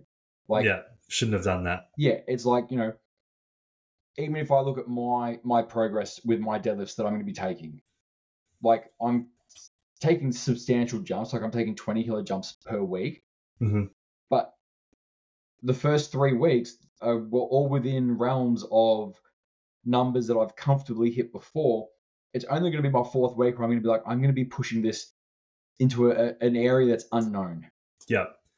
But yeah, also, and they've looked comfortable every week as well, so it's not crazy jumps just for the sake of jumping. But also, like, the conversation that we fucking had on Friday, maybe, when I was squatting. Mm-hmm. And I'm like, dude, like, I'm fucking nervous. I'm a little bit scared because the feedback I'm getting through my body is exactly the same feedback I got when I hurt my hip, my back deadlifting. Yeah. I don't know what to do here. And you're like, dude, just like get some quality reps in. Doesn't matter what the weight is, and then go and thrash your accessories hard. Push something else. I fucking thrashed my accessories really hard and was able to salvage the session. Yeah. Looking back, and I'm like, like I would have loved to have gotten my squat stuff in, but it's like it's neither here nor there. Like, in the moment though, it's so hard because I knew, I could tell from the messages that you wanted to just keep going. Like I was like, what's the point of going? And you were like, not be a bitch. I was like, oh, that's such a Nick thing to say. I was like, oh, what is this, role reversal day or something? Opposites day? You gotta taste your own medicine, motherfucker. But like, that was the thing. I was like, I go sitting there and I'm like, fuck, like I'm like, I don't want to be sitting there going, oh, well, my squat session was only 120 kilos today because like that hurt my ego. Mm-hmm. I'm like, I'm stronger than this. I know I'm stronger than this. Yeah. But I just sit there and I go, well, you've had this issue for X amount of time and it's still a fucking issue. Like, maybe that's going to mean a different approach for a while. Mm-hmm. And like a smart approach. Like I sit there and I go, look, my deadlifts, I feel like I have a pretty good grasp on what I need in a good prep for a big deadlift. And like, obviously like I finished my rehab stuff for my back with like a really heavy set of good mornings, which felt fucking sick. Mm-hmm. And then coming back into my deadlifts, I was like, I feel my hamstrings significantly more than I ever have. And like I was training today and I took a photo of my hamstrings because I'm like, they're just fucking big juicy boys sitting off my legs. And I'm like, I don't think I've ever seen my hamstrings look that big. Yeah, I know. I was surprised. Yeah, but I'm like, I do my deadlifts now and it's like, I get the amount of hamstring feedback that I get is insane. You haven't had that much before? Never. Nice. That's good. But that's where I sit there and I go, like I'm due to pull like 210 for 8 reps this week. Mm-hmm.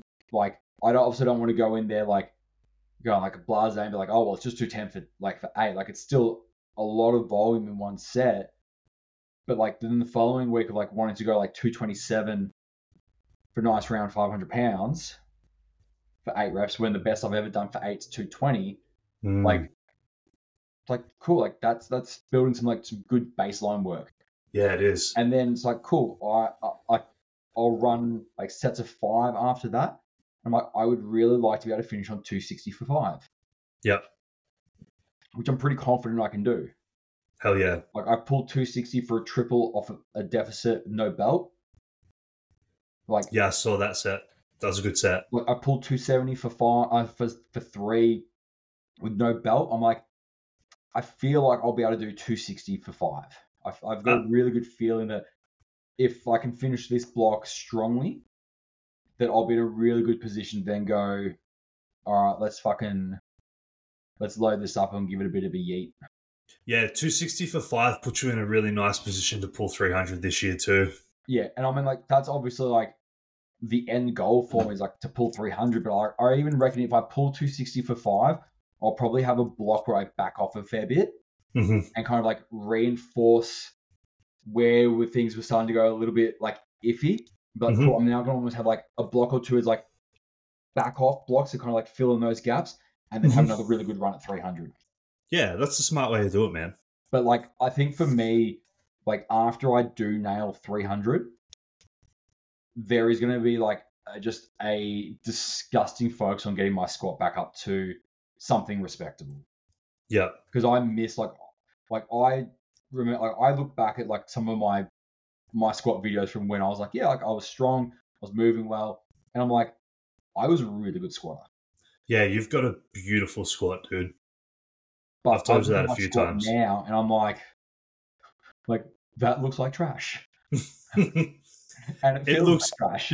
It looks good. It doesn't look as good as what it did before. Yeah, but that's where I'm like, I want to be able to get it to a point where people go, fuck, that's a good looking squat. I think the only reason it doesn't look as good as before, though, is it shows that you're tentative in your movement. Yeah, but that's the thing is, like, if I think back to, like, say, 2018, 2019, when, like, all my comps I was sort of squatting around, like, 270, 280, somewhere around there, like, there wasn't hesitation. But the other big thing is as well, and this comes back to your point from earlier, it's like I had a training crew. I had training partners. I had people that were like, oh, well, I can come in and wrap you for your squats. And they knew how to wrap really well. And I was like, cool. Like, I had a team around me that made it a lot easier for me to go, you know what? I don't have to worry about, like, wrapping my knees. I don't have to worry about, oh, fuck, like, I'm going heavy and I don't have spotters. Like, as much as I know I've got the slings of the mono, like, I don't really want to have to dump it. Like, all of those points of concern were taken away. Like, I remember there were nights when we would have a crew that would, say, be prepping for Pro Raw, and we'd have like 8 of us in the gym on a Friday night, all doing our wrap squats, and it was just the best fucking time. Like, you would sit there and, like, we would have, like, everyone on rotation, so it's like if you were the next person to be up squatting, like, you would sit down, you wouldn't do anything. We'd have people spotting at the back, like on the sides. We'd have someone running the gate, someone at the back spot. And then everyone just knew that they was like, cool, all right, well, you're up next, so you're going to sit down and do fuck all, and everyone just rotates a position. And everyone just finds their spot. Everyone helps each other out. No one's having to load their own bars. Like, we're all helping each other. It's like, I do a set. And like, oh, yeah, we've all done 230. Like, who wants what next? Oh, you want 245. You want 250. All right, well, you went first and you're going heavier, so you're going to just wait a little bit longer. You're going to be up. And, like, we would have our sequencing fucking nailed. And I think that's also probably a big factor as to why I'm a little bit hesitant on my squats, because I'm like, I don't feel as confident. Yeah, you don't have that around you. You put me in a front squat where, like, it's like, oh, well, literally the worst thing that happens is I dump it out the front. Yep. I can do that. Sweet. Yeah, I like that.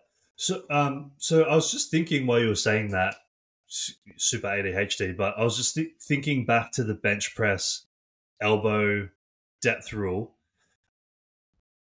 How is that fair? So say if you were competing and you were your exact height now, your exact shape that you are, but you weighed 125 kilos, Mm-hmm. and you competed in the 125s, and most of that weight was in your torso. You would sink the bar, and your elbows still wouldn't be at depth. So this is sort of like a point that I made is like there are going to be some rules that just force people to other feds. Yeah, and a lot of good benches are built like that. Yeah, but I would also say that like a lot of those really good lifters are going to find a way to make it work. That it's probably going to mean like they have to change their bench technique. They've got to change their grip. They've got to change all of these factors to be like, I just need to fit within the rules now. And it's probably going to take kilos away from their lift. Yeah. Yeah, it would for sure. Like, even if you think of like the big fella, I reckon he'd probably have a hard time because he's pretty thick. I will be very interested to see, like, because I mean, obviously he'll squat something ridiculous and deadlift something ridiculous if he goes all out. Which, with it being Sheffield, I feel like he will. I feel he still had kilos in the tank last year though on his deadlift. I know he broke records, but I look at that third deadlift and I was like, dude, there's still kilos there. It may look like there is, but he may also just been like, that was a fucking perfect. Like, I know that there have been days when like I've squatted something, and I'm like, if you'd put a kilo more on that bar, I would have been fucking flattened. Yeah, and then there are days when it's like, it might look like a 10, and you go like, oh, well, I reckon I probably had another like 10, 15 kilos in that lift. And people are like... like every single one of my lifts ever. Yeah. But yeah, like, I don't know, like I'm looking forward to building my squat back up to something where they're like, all right, well, Ben's back to his lifting, like, let's go. I'm looking forward to that too. Like, do that this year. On the flip side of that, I'm also like, bench was my lift for so many years. It was always just like a real hindrance for me. Mm-hmm. And I'm like, I just feel like my bench has now finally come to the party. It's like, if I can get my squat back into a really nice groove, keep my bench kind of on the same trajectory that it's on, and keep my deadlift where it's at, I'm like, I don't see why like a 750 gym total shouldn't be possible. That's sexy. Like, if I can do a 750 gym total, again, like, gym totals don't count fuck all, but it's like, if I can be around sort of a 750 mark. Well, they can if you don't compete. Yeah, but I'm like, then it doesn't fucking matter what a gym total is because it doesn't matter. Well, it does if you don't. If you're not competing, then it does matter. That's a measure of how strong you are. If you're a competitor, training totals are a fucking waste of time and they piss me off. Yeah, because it doesn't matter. But if you're not competing and you've said multiple times you're probably not going to compete or it'll take something special for you to compete, in that case, a gym total does matter because it's the only measure of strength that you have. Yeah, I just don't like referring to it as a gym total because I think it's a really wanky concept. It is, but like I said, you're not a competitor, so you're not going to get it. Like, oh well, I squatted 290 or I squatted whatever. I benched 170 and I just pulled 300.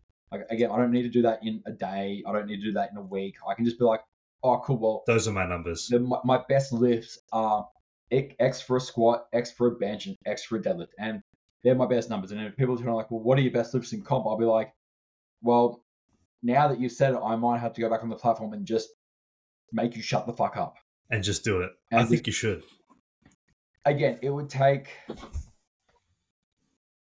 something special for me to go, yeah, let's do it. Like, and again, I am not a special powerlifter by any stretch of the imagination, but I honestly think the only reason I would do it if someone's like, I'll pay you to do it. Oh, what about when I move to Melbourne and we could do it together? I still wouldn't do a comp though. I would train with you, but I would be like, I don't want to go on a platform. What are you scared of? It's not even scared. It's just like, for me, it's like the effort doesn't equal a just outcome. I'm trying to goat you into it. I know you are, you motherfucker. Do you want to talk about external rotation? Are you trying to get me pissed off? Yes, I am. So external rotation is when you do this. So your bench Yep. was a shit lift for a long time. Yep. It's been really good lately. It's been better. Yeah, well, it's actually been pretty darn good, and it's looking really nice. What do you put that down to? So again, one of the benefits of lockdowns here in Victoria and me having a delicious home gym was that I could go and do a lot of the stuff that I've been putting off for years because I was very much in the frame of I'm a powerlifter. I don't have time to do these because I'm prepping for a comp. Mm-hmm. Even though I might be 6 months out from a comp, I think it was just like being immature and honestly probably just my ego getting the better of me. Yeah. But all like, running blocks where I was like, cool, I'm going to train heavy dumbbells and I'm going to train output. Mm-hmm. And I'm going to get myself comfortable with actually pressing weight. I'm going to do heavy dips where it's like there's a lot of pressure through my hand and there's pressure through my torso. And I need to learn how to control that. I need to teach myself to move better. Mm-hmm. I think the big thing that kind of really changed the tone for me was one, reducing my volume significantly. Mm-hmm. And like just going, all right, cool. Like we have one really big fucking top set today. Yeah. Like I'm the kind of person that I respond really well to low volume, but really high intensity. I think the other big thing was like I did a lot of block work, which specifically for me, just like works for my bench really, really nicely. Mm-hmm. And then I think as well, like training my accessories really hard, so like things like dips and a lot more overhead work that I hadn't been doing in ages, to actually teach myself what scapular stability feels like, Mm-hmm. and not just trying to jam myself into positions that I couldn't control and just overusing the fuck out of the cue of, scaps backing down. Because frankly, I don't think most people actually understand what the fuck they're trying to achieve when someone's yelling at them, scaps backing down. And again, guilty of fucking using those cues till the fucking cows come home. Mm-hmm. Was also someone who was given those cues and didn't really understand what the fuck to do. But I think having a bit of time to kind of like step away from having to do a heavy bench press and being like, oh, well, I can do a barbell Z press. And when I press up here, it's like, holy shit, like all the muscles in the middle of my scapula are on fire and I've never felt them work that way. Like, I mean, fuck, like I sent you the video, or I sent the photo of when I did like the standing vacuum when I dieted down. Like you could see like all my ribs and shit. Like I was very skinny. Super. Yeah. But like, I'll send you some pictures as well of me when I was training at home during lockdowns. When I was like, this is while I was dieting and like while I was like, hey, I'm doing heaps of rep work, and like I was fucking jacked. Send it to me. Oh, not right now. Oh no, I'm gonna send it to you right now. I just had to message Em and say, "Can I please get the aircon in here? Because I legit feel like I'm going to die." Oh, dude, I'm shitting. Oh my god, I feel so shit right now. Yeah, me too. I can't breathe. But yeah, I think the big thing for me was just kind of giving myself a bit of time to like do the shit that I needed to do without having to go, oh, but I'm prepping, and I've sent you those pictures as well. So like, have a gaze. Did you send them on IG? Yeah. Cool. Oh, okay. Yeah, dude, what the heck? Yeah. When was this? In 2020. That was in lockdown? 2020, yeah. That backshot's intense. Yeah, how good is it? How good was the lighting in my house? Yeah. But like, that there for me was kind of like a point where I was like, oh, look, I've actually put on some pretty good muscle. I'm moving pretty well, and I felt really fucking good. Mm-hmm. And then coming back into into the gyms when they reopened, it was like, cool, like I'm gonna, because like I'd only ever had access to like 50 kilo dumbbells. I'd never had access to anything heavier than that. So I was at a point where I'm like, yeah, I can do like 6 reps with the 50s. And I like at the time I was like, look at me, I'm hot shit. I can press the heaviest dumbbells on the rack. Yeah. And then started training at Pro Raw a bit more. And then they're like, they had, I think they've got up to like 70s there. The gym I'm at now, I think, has got up to 80s. Like, nice. Yeah. But it's like, I see guys that literally like you watch Fassa do his dumbbell work and he grabs like the 80s and he's just like, yeah, like they don't exist. And I'm like, bro, like, fuck off. Like, it's so strong. Won't. Or like, fucking Alex Simon, there were times when he would be pressing like 100 kilo dumbbells and they're like this fucking big and he's just like, to get them down, he's here and there's like 2 reps with the 100 kilo dumbbells and you're like, bro, like, what the fuck are they feeding you in Sydney? Yeah, didn't he do like seated shoulder presses with 60s or something ridiculous like that? Yeah, I'm pretty sure. For a set? Yeah. It wasn't just 1 or 2 reps, it was like 6 or 7 reps or something? Yeah, it was something fucking stupid. Oh man, that's so strong. But that's also where like I found a lot of the strength of my bench really came from, is like actually putting myself in positions where it's like I can feel what it's like to actually press hard. Mm-hmm. And it's putting myself in positions where it's like I can actually work with a bit of scapular rhythm rather than being like, if I lose a little bit of retraction or whatever it might be, it's like, oh no, I've lost position. I'm like, I'm fucked in this set. It's allowing myself to get comfortable with it. It's like, yeah, you can lose. You've got a bit of, variability that you can work with. Obviously, we don't want that variability to go too far out, but it's like, if you're in a pocket here and you're kind of like cruising somewhere in there, you've got enough control because you haven't cranked positions really hard, but you're in a nice active position where you've got, you can keep the upper back nice and tight and you can press. Yeah. And obviously, like, we want that the scaps back and down cue is obviously like designed or centered around creating stability at the shoulder joint.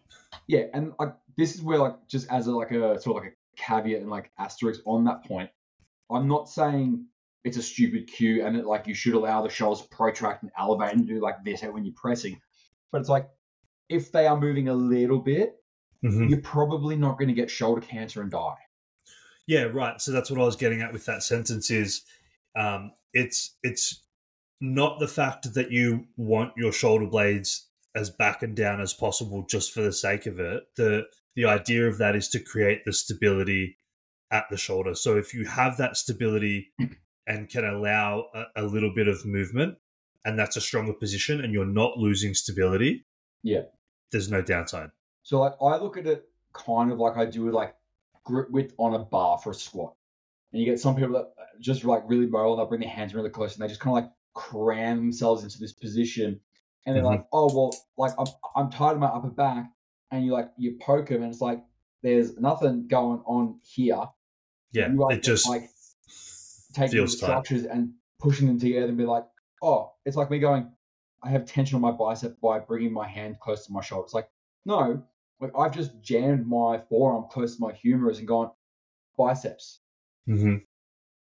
It doesn't matter. Like if I want tension on my biceps, like cool, I can do like this. Like cool, that there for me is like I've got a lot of tension there. Here I got fuck all. So it's like, and this was the thing for me is like when I was told like, oh well, scaps back and down as hard as you can. I was like, well, I'm trying to get hit all the time, but I don't have any control here. And this is where like obviously we're talking about like active versus passive range of motion the other week. I was just trying to cram myself into what I thought was really active range, but I didn't have any control of it. Therefore, by nature, it has to be passive.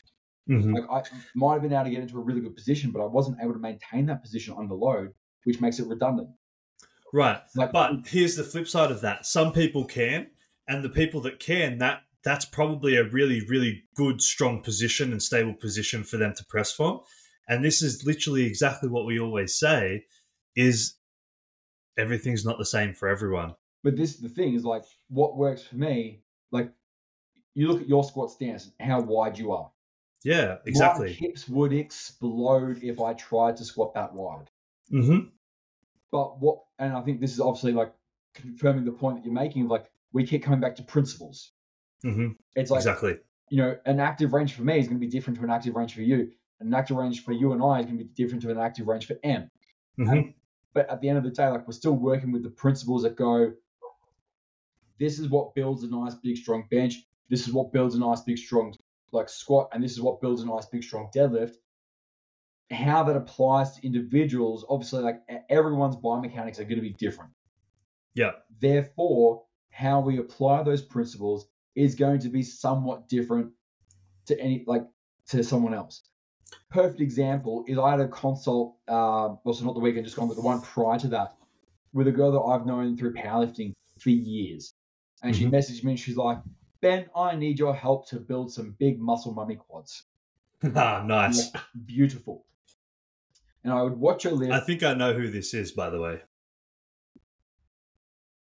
Did they tag you on Instagram the other day? No.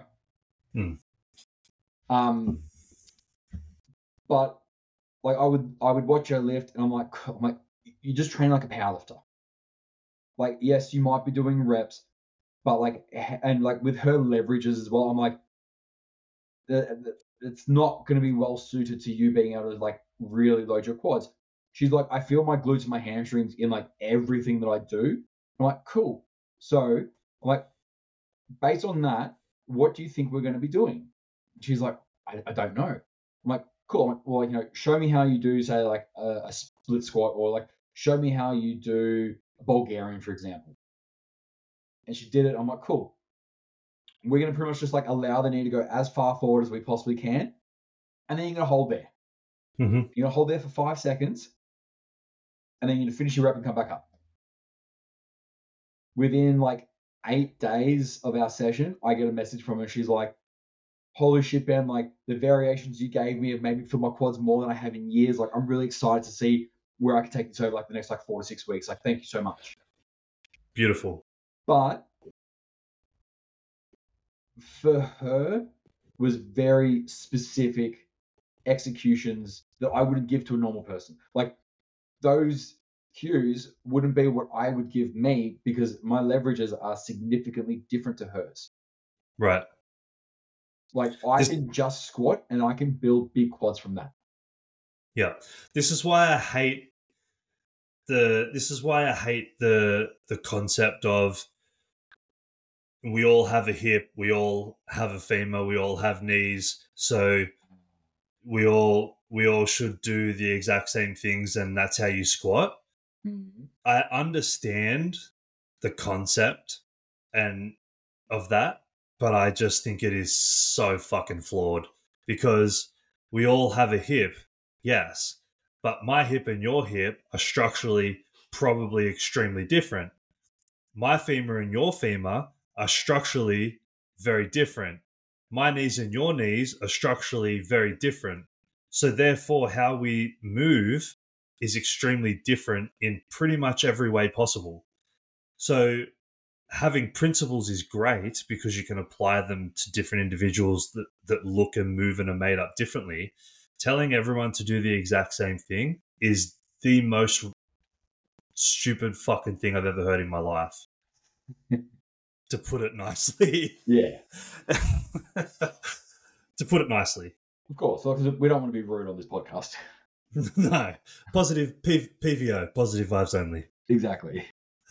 But yeah, so I just think that's really fucking stupid, personally. But anyway. Yeah. People suck though. People do suck. That's a really good example of like constraint-based coaching. You love that fucking term, don't you? Fucking love it, man. Because I made it up. Yeah, I know. So... I'll fucking give credit. Like that's a fucking sick name. You should fucking like trademark that. I'm gonna put it on a shirt. Do it. No, I might. I don't know. Let's go through some of the questions. Yeah, let's go through some of the questions. I think we've actually let's so before we go into the questions, let's go through some of the common issues that we might see with the bench press. So I think that would be a good one. do you want to start that off, or do you want me to? Oh, I can start it off. So I think some of the common issues that I'll see in a bench press, or one of the big common issues is shoulders coming up. Yep. That's a big one. I've been guilty of that in the past a lot. I think you used to fucking get stuck into me about that all the time, but I couldn't stop it until recently. They've been really good recently. Good. But it's taken a lot of work. So that's probably one of the biggest ones that I see. Another big one that I see is getting set up really nice and tight under the bar, getting like really nice, like tight shoulders, stable, nice, tight, like thoracic, everything's really good. And then unrack the weight and it just like, you just flatten out and just lose position straight away before you even start the first rep. That's a pretty big one. Mm-hmm. What do you got? I would probably say either excessive tucking or flaring. Yep. And then the other one that I will bring people up on a lot is over exaggerating the press to the point where they like protract and lose scapular positioning. Like when you're like pressing off the chest, like it should just be the elbow extending, not the whole shoulder losing position. Yeah, and when you do that, the set's over pretty much. Yeah. Or very close to it. But yeah, they're probably the main ones. Like again, like the unrack is one that I see time and time again is people do all this great work building such a really nice position, and in the moment like then they like press the bar out and then they're trying to like it's gone. They're trying to get back and it's like you may as well re-rack it, do it again, and actually learn how to use your lats to bring the bar out so that you can still be in the position that you've worked so hard to get into, so that when you come down to your chest, you're actually tight and have a nice strong press off. Yeah. Yeah, that's a big one for me. I like to...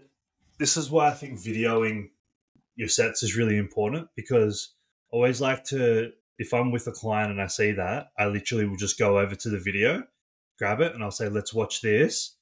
See this position that you're in here. Watch as soon as you unrack it.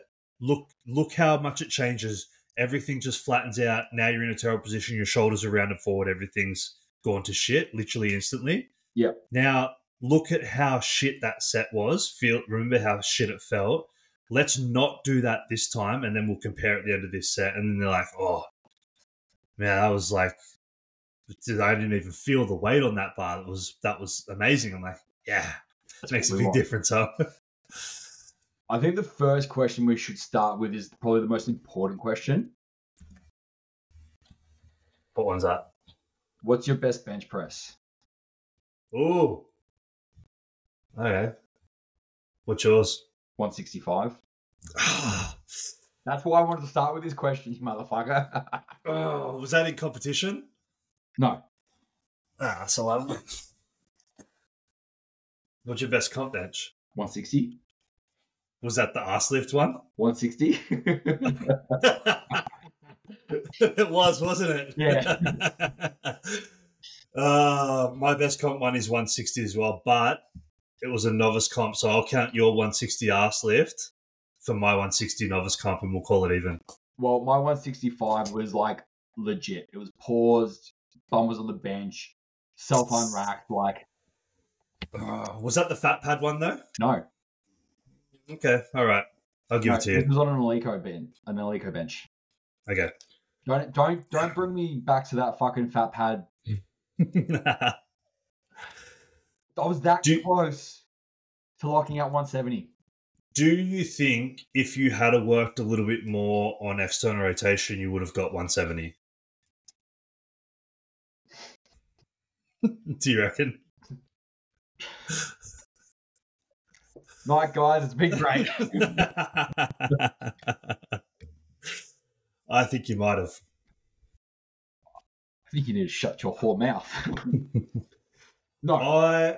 My best comp bench was the 160 at the breakthrough novice comp. Yep. And then I did 155 and 155 again in the 2 comps since then. But I think I think my bench is going to be really good the next time I compete. Really good for me. I think I'm going to go above 160. I think you will as well. My bench is feeling a lot nicer than it ever has. I feel like I can get in a much better position. I'm able to use my leg drive a lot more and actually feel my leg drive a lot more. So because I'm so tall, it's obviously not the easiest thing for me to do to get into a position. Can't say I but have that same trouble. no, your legs are like you're on your tippy toes trying to reach the ground. That's why I get a booster seat. Is that why you wear squat shoes? Yeah. So you can touch the ground? I've actually never benched with short shoes on before. You never have? I've never have either. But so since I've been doing a lot of work on my hips, I'm able to get into a lot better position with my hip extension, and I'm actually able to control that position a lot more instead of just like jamming into the position and just being there but not actually having any control over it. I'm finding that I have a lot more pressure through my feet. I'm driving my hips up and back at the same time a lot better. And because of that, I can get a lot better position through my thoracic, and then that's actually helping my shoulder stability as well. Yeah. Obviously, I've been doing a lot of work on the shoulder stability also, but I think all of it coming together is just everything's feeling so nice at the moment. Good. So yeah, I'm pretty excited to see what that's like when I start eating again, and nice. I'm not diet boy. But I think it will be. I think I'm going to bench something a little bit better at the end of the year. Sure. Yeah, the hips are a big one, huh? Oh no shit! Like it's such an underrated aspect of bench press that I feel like people just like neglect because they're like, oh, I'm benching, I'm just going to be doing upper body, and they're like, well, fuck, my legs are just kind of like flagging around like one of those like wacky inflatable and crazy. Yeah. And you can even see it when people like they'll get in position or they get into the position that they think they should be in. Their feet are under their hips, and like it looks like this is where I should be, but they're not actually doing anything in that position. Does that make sense? Yeah.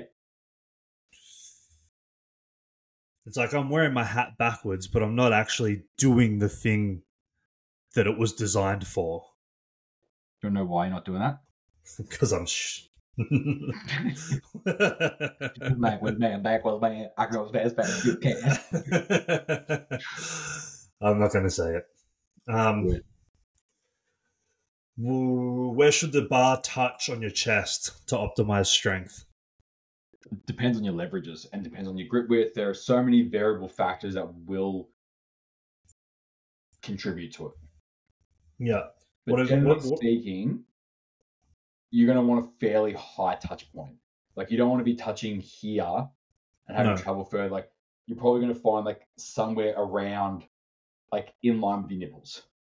Yeah, somewhere around that, somewhere around the nipples. Like I would even go as far as to say like from anywhere from about like an inch above the nipple. Yep. To like that xiphoid process. Yep. Somewhere within that range, I think is pretty universal. Yeah, and that's obviously then where like specifics are going to come down to the individual and what feels most comfortable. But yeah, like, and for everyone listening, that xiphoid process is like if you like stick your finger into your chest and you keep walking them down the chest until you feel that bone separate, where your ribs separate, that little like gap there, that's the xiphoid process. So like somewhere between like there and about an inch above your nipple, I think is probably fairly universal. Yeah, I agree. And I would just say, like, if you're unsure, to just play around with it until you find something that feels really comfortable, and that's probably a good spot for you. Yeah. Good old trial and error method is always a good one. Here's a good question from Instagram from Miles Champion. I competed with Miles at GPC Nationals last year. Mhm. From Mackay. He trains at Zero Mackay. That is a really nice gym, man. I would like to go and check out some of the Zero gyms at some point. The Zero Mackay one in particular looks very, very nice, and all of their equipment is that like NZ teal color. Because that's the one So- that Wes owns, isn't it? I think so. Yeah, because I've competed with Wes a couple of times. Like Wes and Brooke, they're lovely human beings. Yeah, that's a really cool gym. So the question I want is, the video again, dude. I can still see you. It's all good. Can you hear me? I can hear you. I just can't see you, and it makes me feel like I'm talking to myself like an idiot. Wouldn't be the first time. Well, yeah, it would be the first time. Question is, I'm considering elbow sleeves. Would you say they're worth it? Do you want me to answer first, or do you want to answer first? No, I've got how I feel about it, but you go first. I'm going to say no. Okay. Well, I'll rephrase. I don't really care. Mm-hmm. But I would probably just say that if you're doing them to reduce the pain that you get in your elbows after, like when you're benching, I'd probably say there's more work that needs to be done that doesn't require a band-aid fix like an elbow sleeve. Mm-hmm. And if you're doing them purely for the sake of being like, oh, I want a bit of a boost to my bench press, I'd probably just say do a block press or a slingshot instead. Yeah, I would agree. But I also think that if you want to use them, go for it. Yeah, hence the So- I don't care, but like Yeah. So I have a athlete who asked if he could use them. Yep. Just because he liked the idea of it, and he said, "I just think it might just, make my elbows feel nice when I press." Yep. The same way knee sleeves make my knees feel nice when I squat.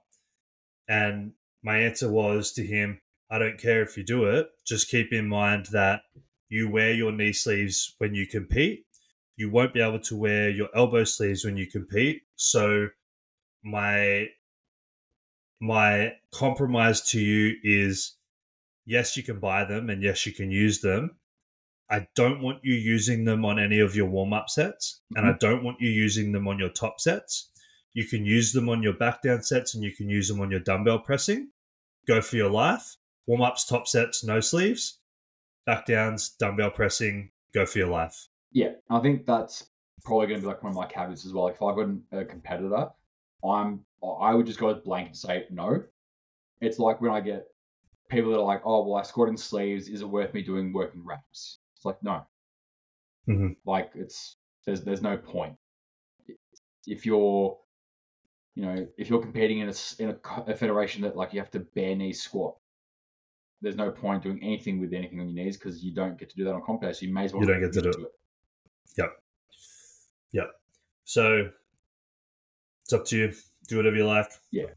Again, I don't really care, but I would probably lean more towards like it not being necessary. Yeah, and I think it also comes down to why, right? Like you said, if it's because your elbows are hurting, they're most likely not hurting because of bench. You're most likely just feeling it on bench. They're most likely hurting because of something else that you're doing. Yeah. Being low bar squatting. Oh, don't get me started. So I would suggest doing a whole bunch of external rotations. Yeah, but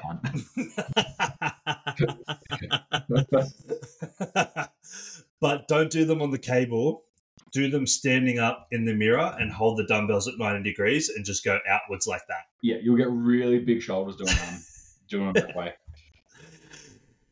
Don't do that. Anyone listening, don't do that. Do not ever do that. You will be banned from this podcast. you'll be banned from my life. What's the most optimal hand position when benching? So again, I think this is pretty individualized. For Mm-hmm. me, again, like talking about like one of the general approaches I have for most of my clients, whether they're gen pop, whether they're athletes, is at least starting in a position that when you're in the bottom of a bench, your wrist and elbow are stacked while the bar's on your chest, Mm-hmm. just so that we can maximize structural stability as much as we can. Obviously, like there are going to be some people that just like have weird leverages where like their forearm might be a substantial amount longer than what their humerus is. So when they get into that position, there like there's some real funky shit going on, so that they can actually hit that position. Again, I'm pretty lucky. Like my leverages are pretty good for bench. Like I've got short arms, well, relatively short arms. Mm-hmm. So for me to go to like a stacked position there, like one, you can see where the bar sits in my hand there. Mm-hmm. It's pretty easy for me to get into a nice strong position with a pretty stacked grip. Yeah. I like that as a very generalized, broad approach for most people. In terms, like, I very rarely these days get anyone benching out like super, super wide. Like, I'm absolutely more inclined to be like, let's go. Like, so for example, like the heaviest bench I've ever done was with my ring finger on the ring. Mm-hmm. And the only reason why I changed, so I was pinky finger on the ring like I am now. And then when I ruptured the tendons in my finger, which is why then my pinky's a bit bent, Bit droopy. I couldn't go ring finger on the ring anymore. And that was throwing off myself because I'm like, I don't know where I am if I can't have that feel and that sensation. So I was like, problem solved. I'll just go one finger wider. And then all of a sudden I was like, oh, I think I may have something here, which again kind of brings me back to the whole point of going, do a lot of general work with general principles, and that will make you stronger in more optimized positions. Yeah. I when I do my pointer finger on the ring, I'm pretty much stacked in the bottom position because of how long my arms are. Yeah, it's because you're a human albatross. So that's what just really highlighting again that everyone's built so different. So there's really no one size fits all. Like you have to hold the bar here or you have to do this when you bench because everyone's built so different. So it's going to look different on everyone.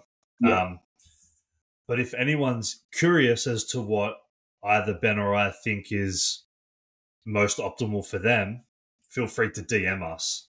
And I know I'm super open to conversations in the DMs, and I'm pretty sure Ben is as well, absolutely. I love a good old DM chat. especially about training. So we talked a little bit about leg drive in my bench and how I'm using that a lot more now.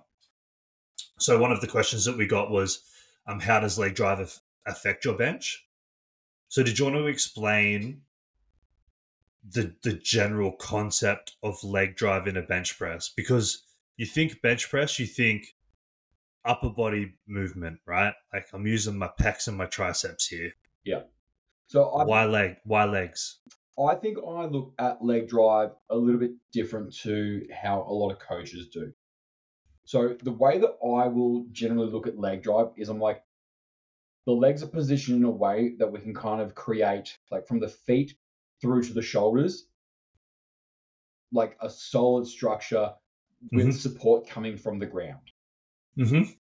Whereas, and again, like coming from a GPC background where some of the rules and some of the like standards may be a little bit more lax compared to others, there were times when you see people and they would like sink the bar into the chest and then they would like push really hard through their feet and that would give like a spring effect that would then transfer into being able to press a heavy weight off the chest.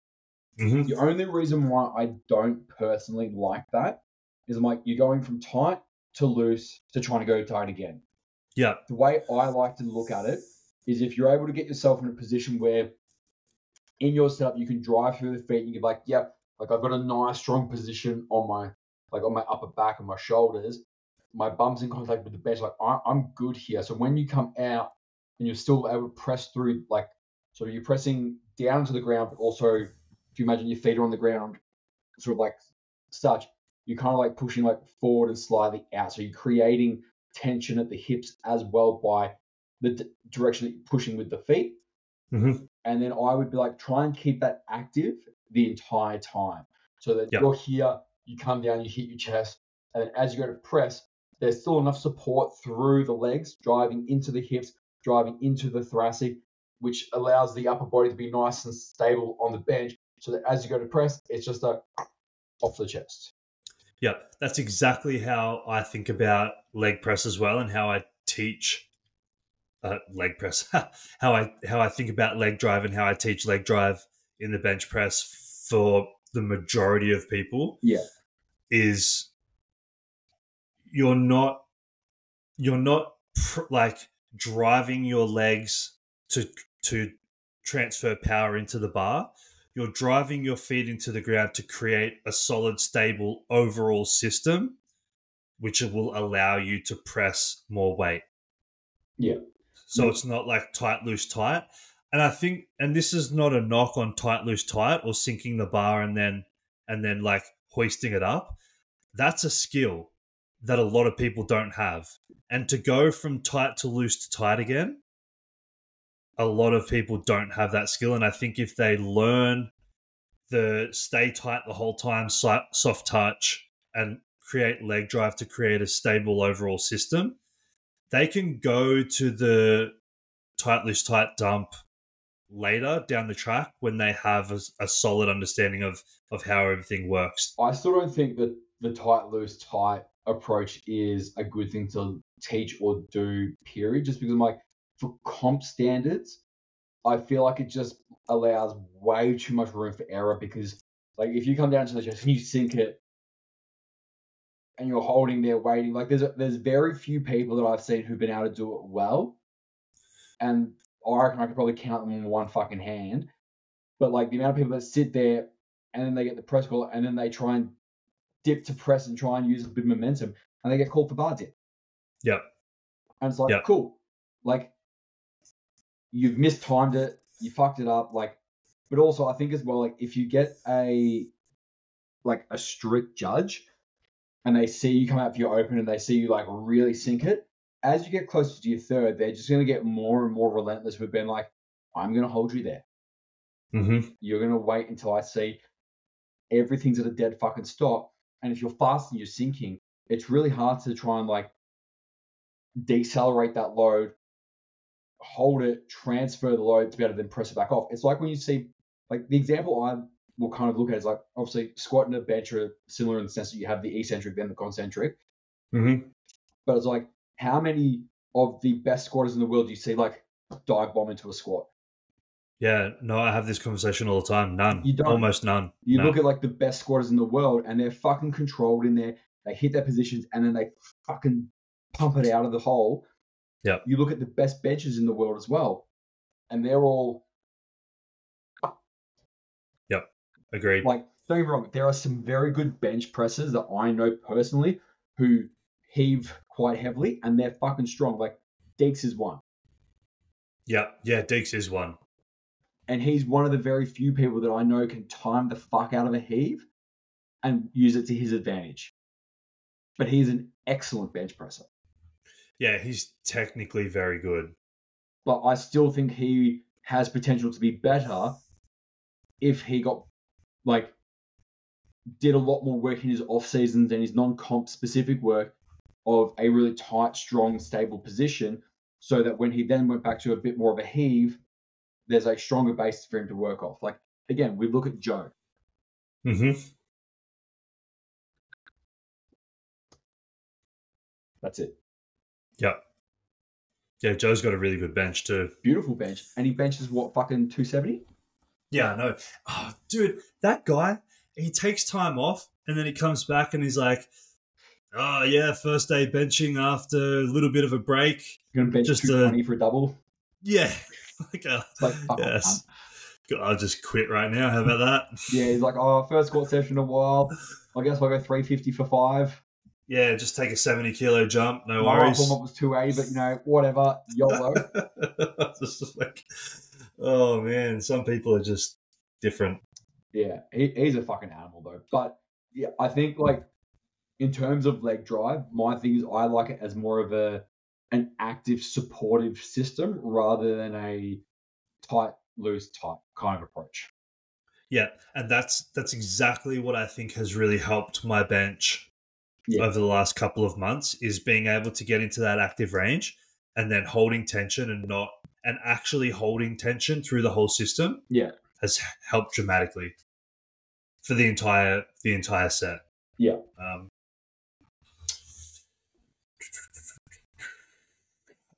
How do you properly spot a bench press?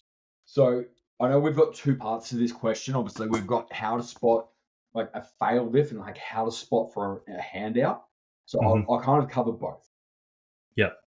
For me, if someone asks me for a handout on a bench and I'm like, what sort of handout do you like? If they're like heavy, I'll be like, no, sorry. As far as I'm concerned, an unrack on a bench should be, I'm going to make sure you clear the hooks easily enough. And then I'm going to guide you into your position. I'm going to take like a tiny little bit of that weight, but I'm sure as shit not taking the majority of that bar. No. So my thing is like, obviously, like someone gets into their position. Obviously, for most people, you're going to have to pretty much stand over their face. Bars should be in the fingertips. Guide them out. Take a step back. Yep. Then they come down, they do their rep. If in the event, so obviously, one, even if you have a spotter, I still highly recommend using face savers. Because I think that, like, what's the fucking point in having them there if you're not going to use them? But obviously, if you unwrap someone, you pop them out into the spot, take your step back, and they come down, they're coming up and they're pressing. Do not touch the bar until it starts coming back down. In which case, you step back in, you grab the bar, and you pretty much stand up. And as you're standing up, that person's pressing as well. Bar's back in the rack. Yep. Whether it's squatting, whether it's benching, like if you're doing a lift, if you fail and someone is helping you to get it back up, don't stop. You go with them. Like, especially on like a squat, there's nothing more I hate than when people get stuck at the bottom of the squat and the spotters take it and then they just like walk away. It's like, what are you fucking doing? Well, they just go limp and you're like, dude, I'm not trying to fucking Zercher squat 280 here. Yeah. And give me something. Back to bench as well, like depending on how heavy, like there's been times when I've been at the gym and there'll be someone that's like, oh, like I'm going for a PB bench that's like 210. That's usually where we will go, hey, look, we're going to get someone to help with the unrack and we're going to have side spotters as well. We're going to be sensible about this. Yep. But if, let's say, I'm benching 140 for reps, like I did today, for example, like if I ask someone to spot me, most of the time it's like, I just want someone there for moral support.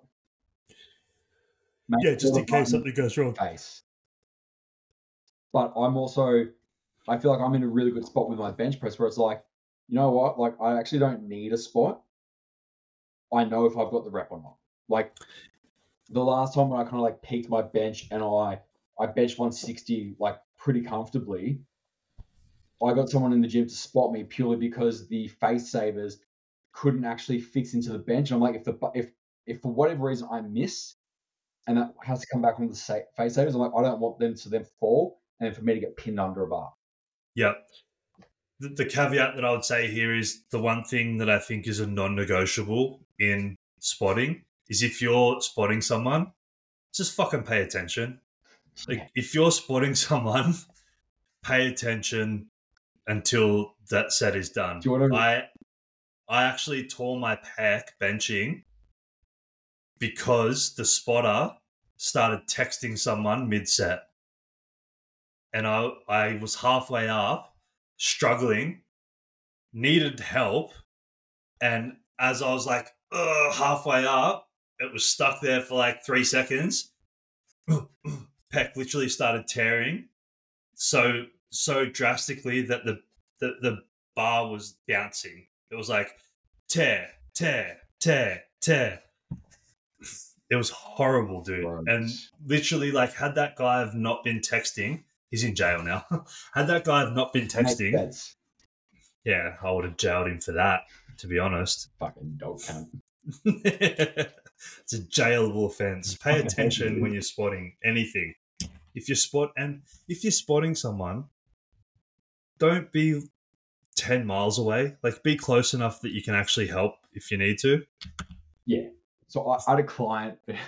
She sent me her check-in videos on Sunday.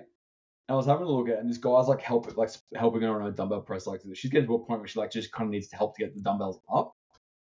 And he like, she like kicks him up. She's here, and he helps her get up to this spot here. And she does 1 rep, and then he just walks off. Just see you later. Like he just got bored. He's like, I'm out of here. He's like, oh yeah, like you're up, you're going, you're good to go. And then just like walked off. I was like, that's so what loose. is this guy doing? That's next level. That's like, I'm out of here. I had a really good laugh at that, but I'm also like, as long as that doesn't happen on like your comp bench, I'm like, you're fine. Yeah, at least with dumbbells you can just bail. Yeah. Unless they come forward. I've had that happen a few times where they fail in and you have to throw them to the side. Takes That's a pretty special scary. kind of person to fail inwards on a dumbbell press. It's happened I know, multiple times. But It's happened a multiple special kind of times. person. That's literally as a coach or as a PT in that situation where I'm like actively spotting the person and they start to fail inwards. I literally just put my hands and just throw the dumbbells sideways. And then they tear a pec off the bone. Well, it's better than smashing their face into oblivion. We covered the pec tear one. How do you avoid a pec tear? I think just like shoulder stability comes into play there a fair bit. Again, like, what's the recipe for injury? Being shit. Was like when load exceeds tissue tolerance. Sorry, say that again. It's like if load exceeds tissue tolerance. Mm-hmm. So obviously, like, if we can make sure that the shoulder is stable, then it's literally just a matter of like, be smart with load selection. Yeah. Most of the time when people are doing shit they shouldn't be doing, they end up doing shit they shouldn't be doing. And that's when things tend to go wrong. Like, but again, like, don't get me wrong. There are times when it's just like, you did everything right and shit happened. You tore a pec. Welcome to powerlifting. Like, yeah. Touch wood. I haven't torn anything doing powerlifting. Hurt my back a couple of times, but like, haven't torn anything off the bone. Like, I've been very fortunate. Mm-hmm. But it's the kind of thing where, when you are trying to push numbers, there is an unfortunate reality where sometimes shit just goes bang. Yeah. Yeah, so just making sure you're in a good position. Yeah. And you don't do dumb shit as much as possible. How does a big back equal a big bench? That's a pretty well-known saying that goes around a fair bit. You want a bench big, got to have a big back. Why? Why do you think? I think there's a few reasons. I think there's a few reasons why it contributes. I don't think it's the only contributing factor. Like, if you've got a huge back, it doesn't necessarily mean you're automatically going to have a big bench. But I think it can add to the stability that you can create. Mm-hmm. It can give you a nice solid base to press from. Yep. Anything else? I would just to sort of like build on some of those things that you said there. Like, obviously, what makes someone's back look big usually? Big muscles.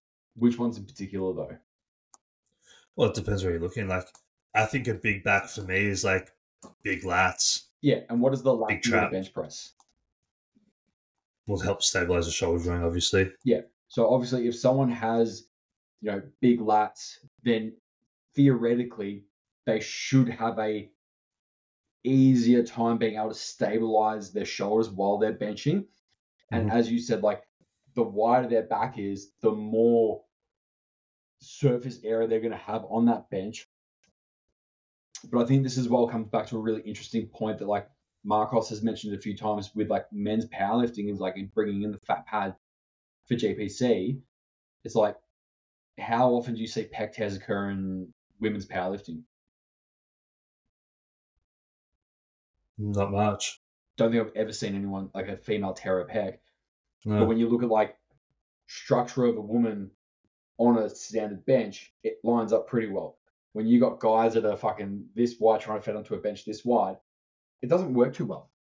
Mm-mm. And then all of a sudden, if they can't get their shoulders onto a bench, and they're kind of like, well, it's just sitting somewhere in the middle of my back, they've got no support there to sort of fix the scaps to. In which case, they're kind of pressing on a fucking airbed. Yeah, I would even go down the road of it could aid in bench pressing just from a structural integrity standpoint, where you know your posture's better, your overall strength is better because you have well developed back muscles to counteract all of the fucking pressing that you're doing. Yeah, and obviously, like the more muscle someone has, the higher potential they have for strength and power. But my thing is also like if you obviously look at the pecs and the lats both being internal rotators of the shoulders, like if someone is like chronically stuck in this position here and they're trying to get into do a bench, but they can't actually get the position of their shoulder in a good spot, sometimes that extra muscle they're carrying can be a detriment. Yeah, so it's just I think that comes back to like structural integrity, right? Like Yeah, you can be well muscled and still move well and still have good posture. yeah. I think that's As long something as they that's do really their external rotations. it just comes back to that at the end of the Like day. literally, if you've got a shit bench, you just need more external rotations, nothing else. To be honest with you, don't even do anything else. It's just a waste of time. Yeah, If your program has anything else in it other than external rotations, you're wasting your time. if you're not doing GVT for shoulder external rotations, what even are you doing? Literally wasting your time.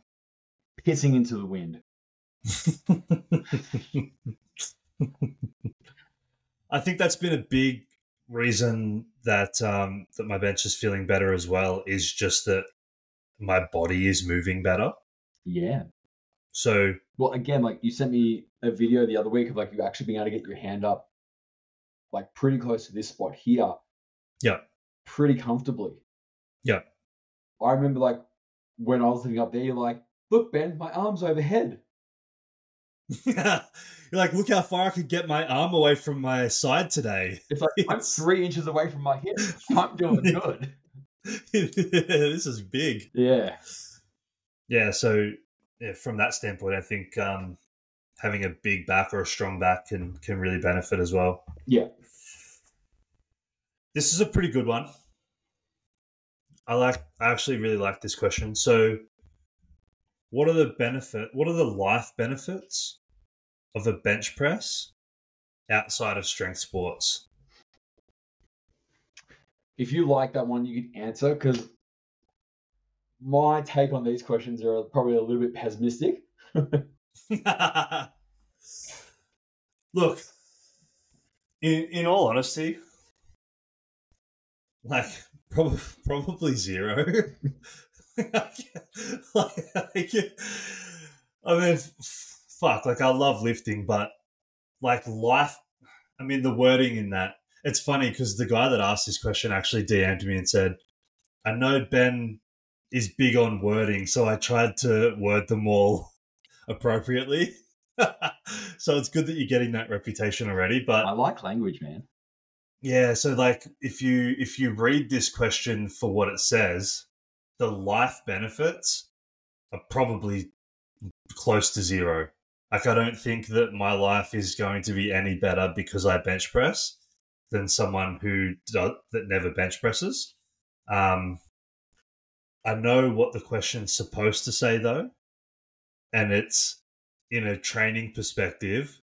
What are the benefits for a non-competitor that enjoys strength training doing bench press outside of a competitive setting? And if it's worded that way, I still think probably close to zero. But it's fun. this is the thing that I keep coming back to. Like, when you're looking at like non-competition clients, most people will be like, yeah, like I want to be strong, but most people are also going to be like, I want muscle. Mm-hmm. Like they want improved body composition, they want to be strong. Is bench press the best exercise to build upper body size? Probably not. From a hypertrophy standpoint, I would say absolutely not. No, I would put it quite far down the list. But I mean, fuck it. Like for any guy, if you're like, oh yeah, like I go to the gym, there is a 90% chance that someone's gonna be like, so what do you bench? Of course. And if you're like, oh well, I don't bench, they're gonna be like, why the fuck not? Yeah. Again, like your dogs, nice. But like I think like obviously like we had this question when we did squats as well. Like, you know, what are some benefits of heavy squats outside of powerlifting? And it's like I don't think there are any. I think the mental thing of being able to like bring a heavy bar up over your face and go, I'm going to bring this down to my chest and press this motherfucker back up. I think there's, again, if we like zoom out a little bit, we're like, oh well, when your back's literally up against the wall, being able to press something away from you and like do something hard, like there's probably some benefit in that. But is there like actual life benefit from being able to do a heavy bench press? No, probably not. From No. a competition versus non-competition kind of perspective, is there benefit to being able to bench press? No, but it's probably pretty fucking cool. Yeah, it is cool. And like you said, every guy that's ever gone to the gym wants a decent bench press. Yeah. So from that perspective, like I would put it in most programs for that reason, unless there's a specific reason not to. Mm-hmm. And also because pretty much everyone that I coach at this point is a competitive powerlifter. Yep. Although for the guys that I coach that are athletes, field athletes, I actually don't have them bench pressing. Yep. I just don't think that there's any need for them to do that. And there's that's kind of training energy that they could place elsewhere that would have way greater return on investment for them. Yep. So I just don't have them doing it. Actually, that's not true. Some of them I don't. Some of them I do because they specifically said improving my bench press is something that I want to get out of this, not just getting better at my sport. So my question is, what sort of field athletes do you not program bench for? So I train a couple of rugby league players. Yep. I don't have them bench pressing with a barbell unless they specifically ask for it. Yep. And I train 2 soccer guys. I don't have them bench pressing with a barbell unless they specifically ask for it. And I train 1 field hockey guy, and I don't have him bench pressing at all. Like they do pressing, but not with a barbell. Yeah. So like obviously, like, I mean, this isn't really like public knowledge yet, but you obviously know, like, I've started working with like a big V basketball team now. Mm-hmm. Like those guys won't bench. No, there's no need to. Like especially for like a sport like basketball, like yeah, like they'll probably do some pressing, but it won't be like outrageously heavy. It's gonna be like, let's get them moving well and let's build some strength off that. But it'll all be like substantial rep work. Like they're gonna probably benefit a little bit more from some strength endurance work. Mm-hmm. But yeah, I think there are definitely some sports where, like, especially if the athlete's like, hey, like I really want to be able to get my bench press up as well. It's like, cool. There'll be some benefit being able to go, fuck it, let's yeet some bench for you.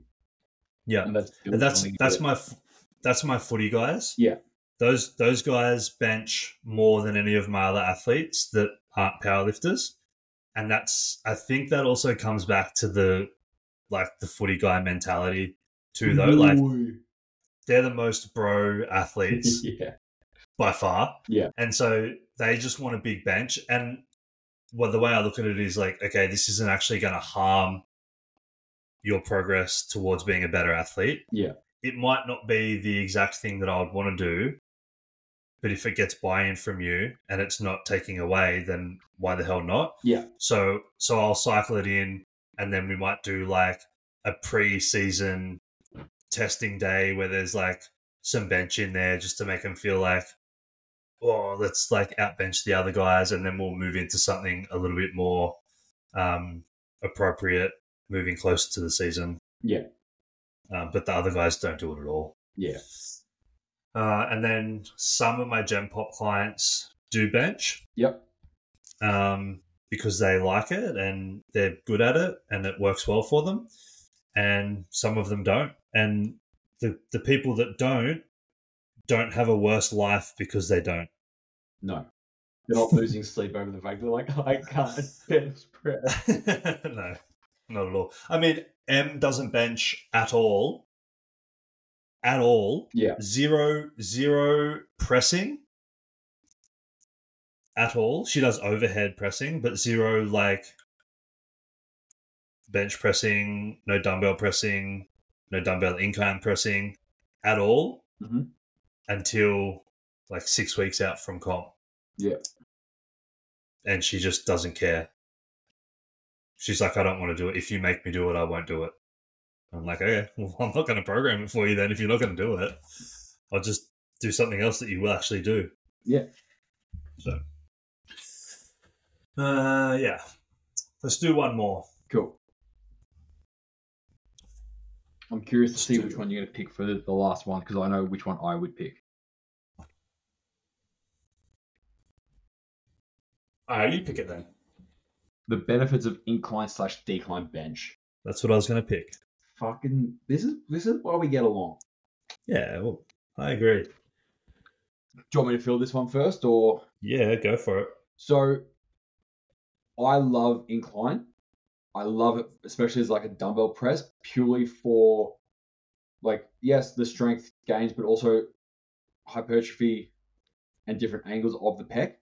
Mm-hmm. I think when we look at the nature of powerlifting, it's kind of decline-ish in nature.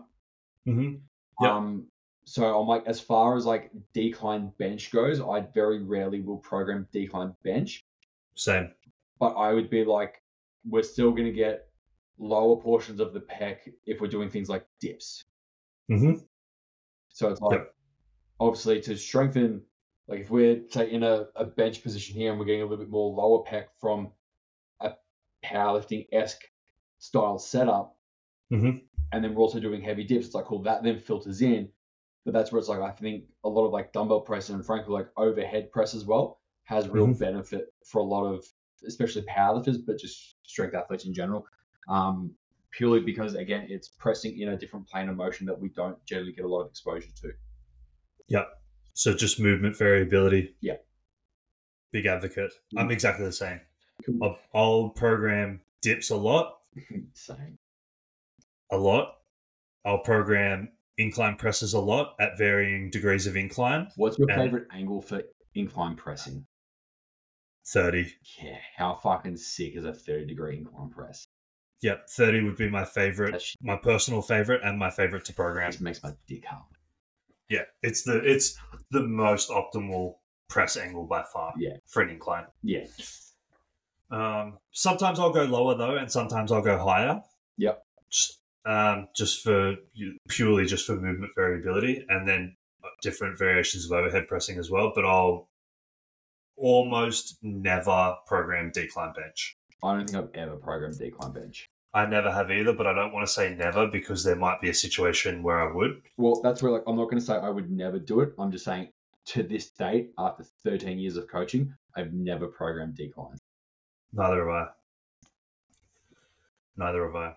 I've programmed decline pullovers, but never decline pressing. But Nicholas, that is not a decline press. No, it's not, but it is decline. Yeah. Tomatoes. Although, actually, I've programmed decline, like a decline press machine for bodybuilding clients that don't do all of the other things that we were just talking about, like competition-style bench press and things like that. Sounds like you need to kick them in the dick. Yeah, but that was they're bodybuilders. They're a little bit different. They're not really athletes. They're special snowflakes. Yeah, they are athletes. I'm just kidding. Nick's like, don't worry, I'm not serious. Don't cancel me. The IFBB is going to be coming for you, Nick. Hey, the IFBB? Yeah. Yeah. That's all right. They can. They're definitely athletes. They're the best at not eating. I would classify them more as artists. Yeah, they're fantastic at not eating for long periods of time. Yeah. I still think there's like a lot of like a degree of work ethic that any bodybuilder needs to be good. Oh, for sure. Again, like I look at like when you look at a powerlifter that's genuinely good and works hard, they're great. When you get, your weekend warrior that's like, I'm gonna do a powerlifting competition and I'm gonna do this, and they become an instant expert overnight on, the last 30 years of powerlifting. When you speak to like someone who genuinely loves bodybuilding, they're like, I'm gonna take like the next 2 years to set groundwork so that when I prep, I actually prep for something worthwhile, and they actually know to do like off seasons and prep properly and that sort of stuff. I'm like, yeah, cool. Like what they can do with their physiques is quite remarkable. I just could never fucking do it. I couldn't either, but I think a lot of powerlifters could take a lot from that. I mean, I have a lifter at the moment. I have a couple of lifters at the moment that have this mentality, but one in particular who I've had this conversation with a number of times already this year, and it's only February almost, is that his goal, we have goals for this year. Yep. But our main goal that we're working towards is for 2025. Yeah. For the middle, it's going to be like in the middle of 2025. So mid-year 2025. So a year and a half from now. Mm-hmm. And we've been working towards that now for already 4 months. And I just think that's such a good long-term mindset to have where, yes, we'll set little goals along the way, and those are very important, but they're not to take away focus from the main goal, which is going to take 2 years to get to. Yeah. And that's the mindset that we're taking towards it. It's like micro versus macro goals. Mm-hmm. And I think if more people took that mindset of like looking forward, you would see a lot of progress. I agree. Do we want to leave it there? Yeah, well, I mean, 2 hours and 47 minutes, I think it's probably a good point for us to wrap it up for tonight.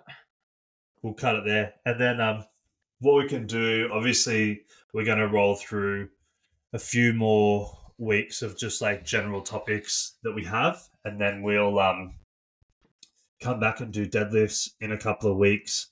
And then what I actually want to do is come back and roll around and work our way back to squats and then back to bench and back to deadlifts and kind of go through a few of the variations that we like and how we would factor them into a program and in like what scenario we would use what. Mm-hmm. I think that would be super valuable to touch on as well. I think so too. Cool. We'll work on that and then and we'll keep rolling through. Marvelous. All right, man. I appreciate the chat as always. Likewise. Thanks everyone for listening. If you made it this far, we appreciate you, our spotters and loaders. I think that's what we've agreed to call you. Yeah, I think that'll work really nicely. So, thank you guys, and we'll chat to you next week. Have a good week, guys.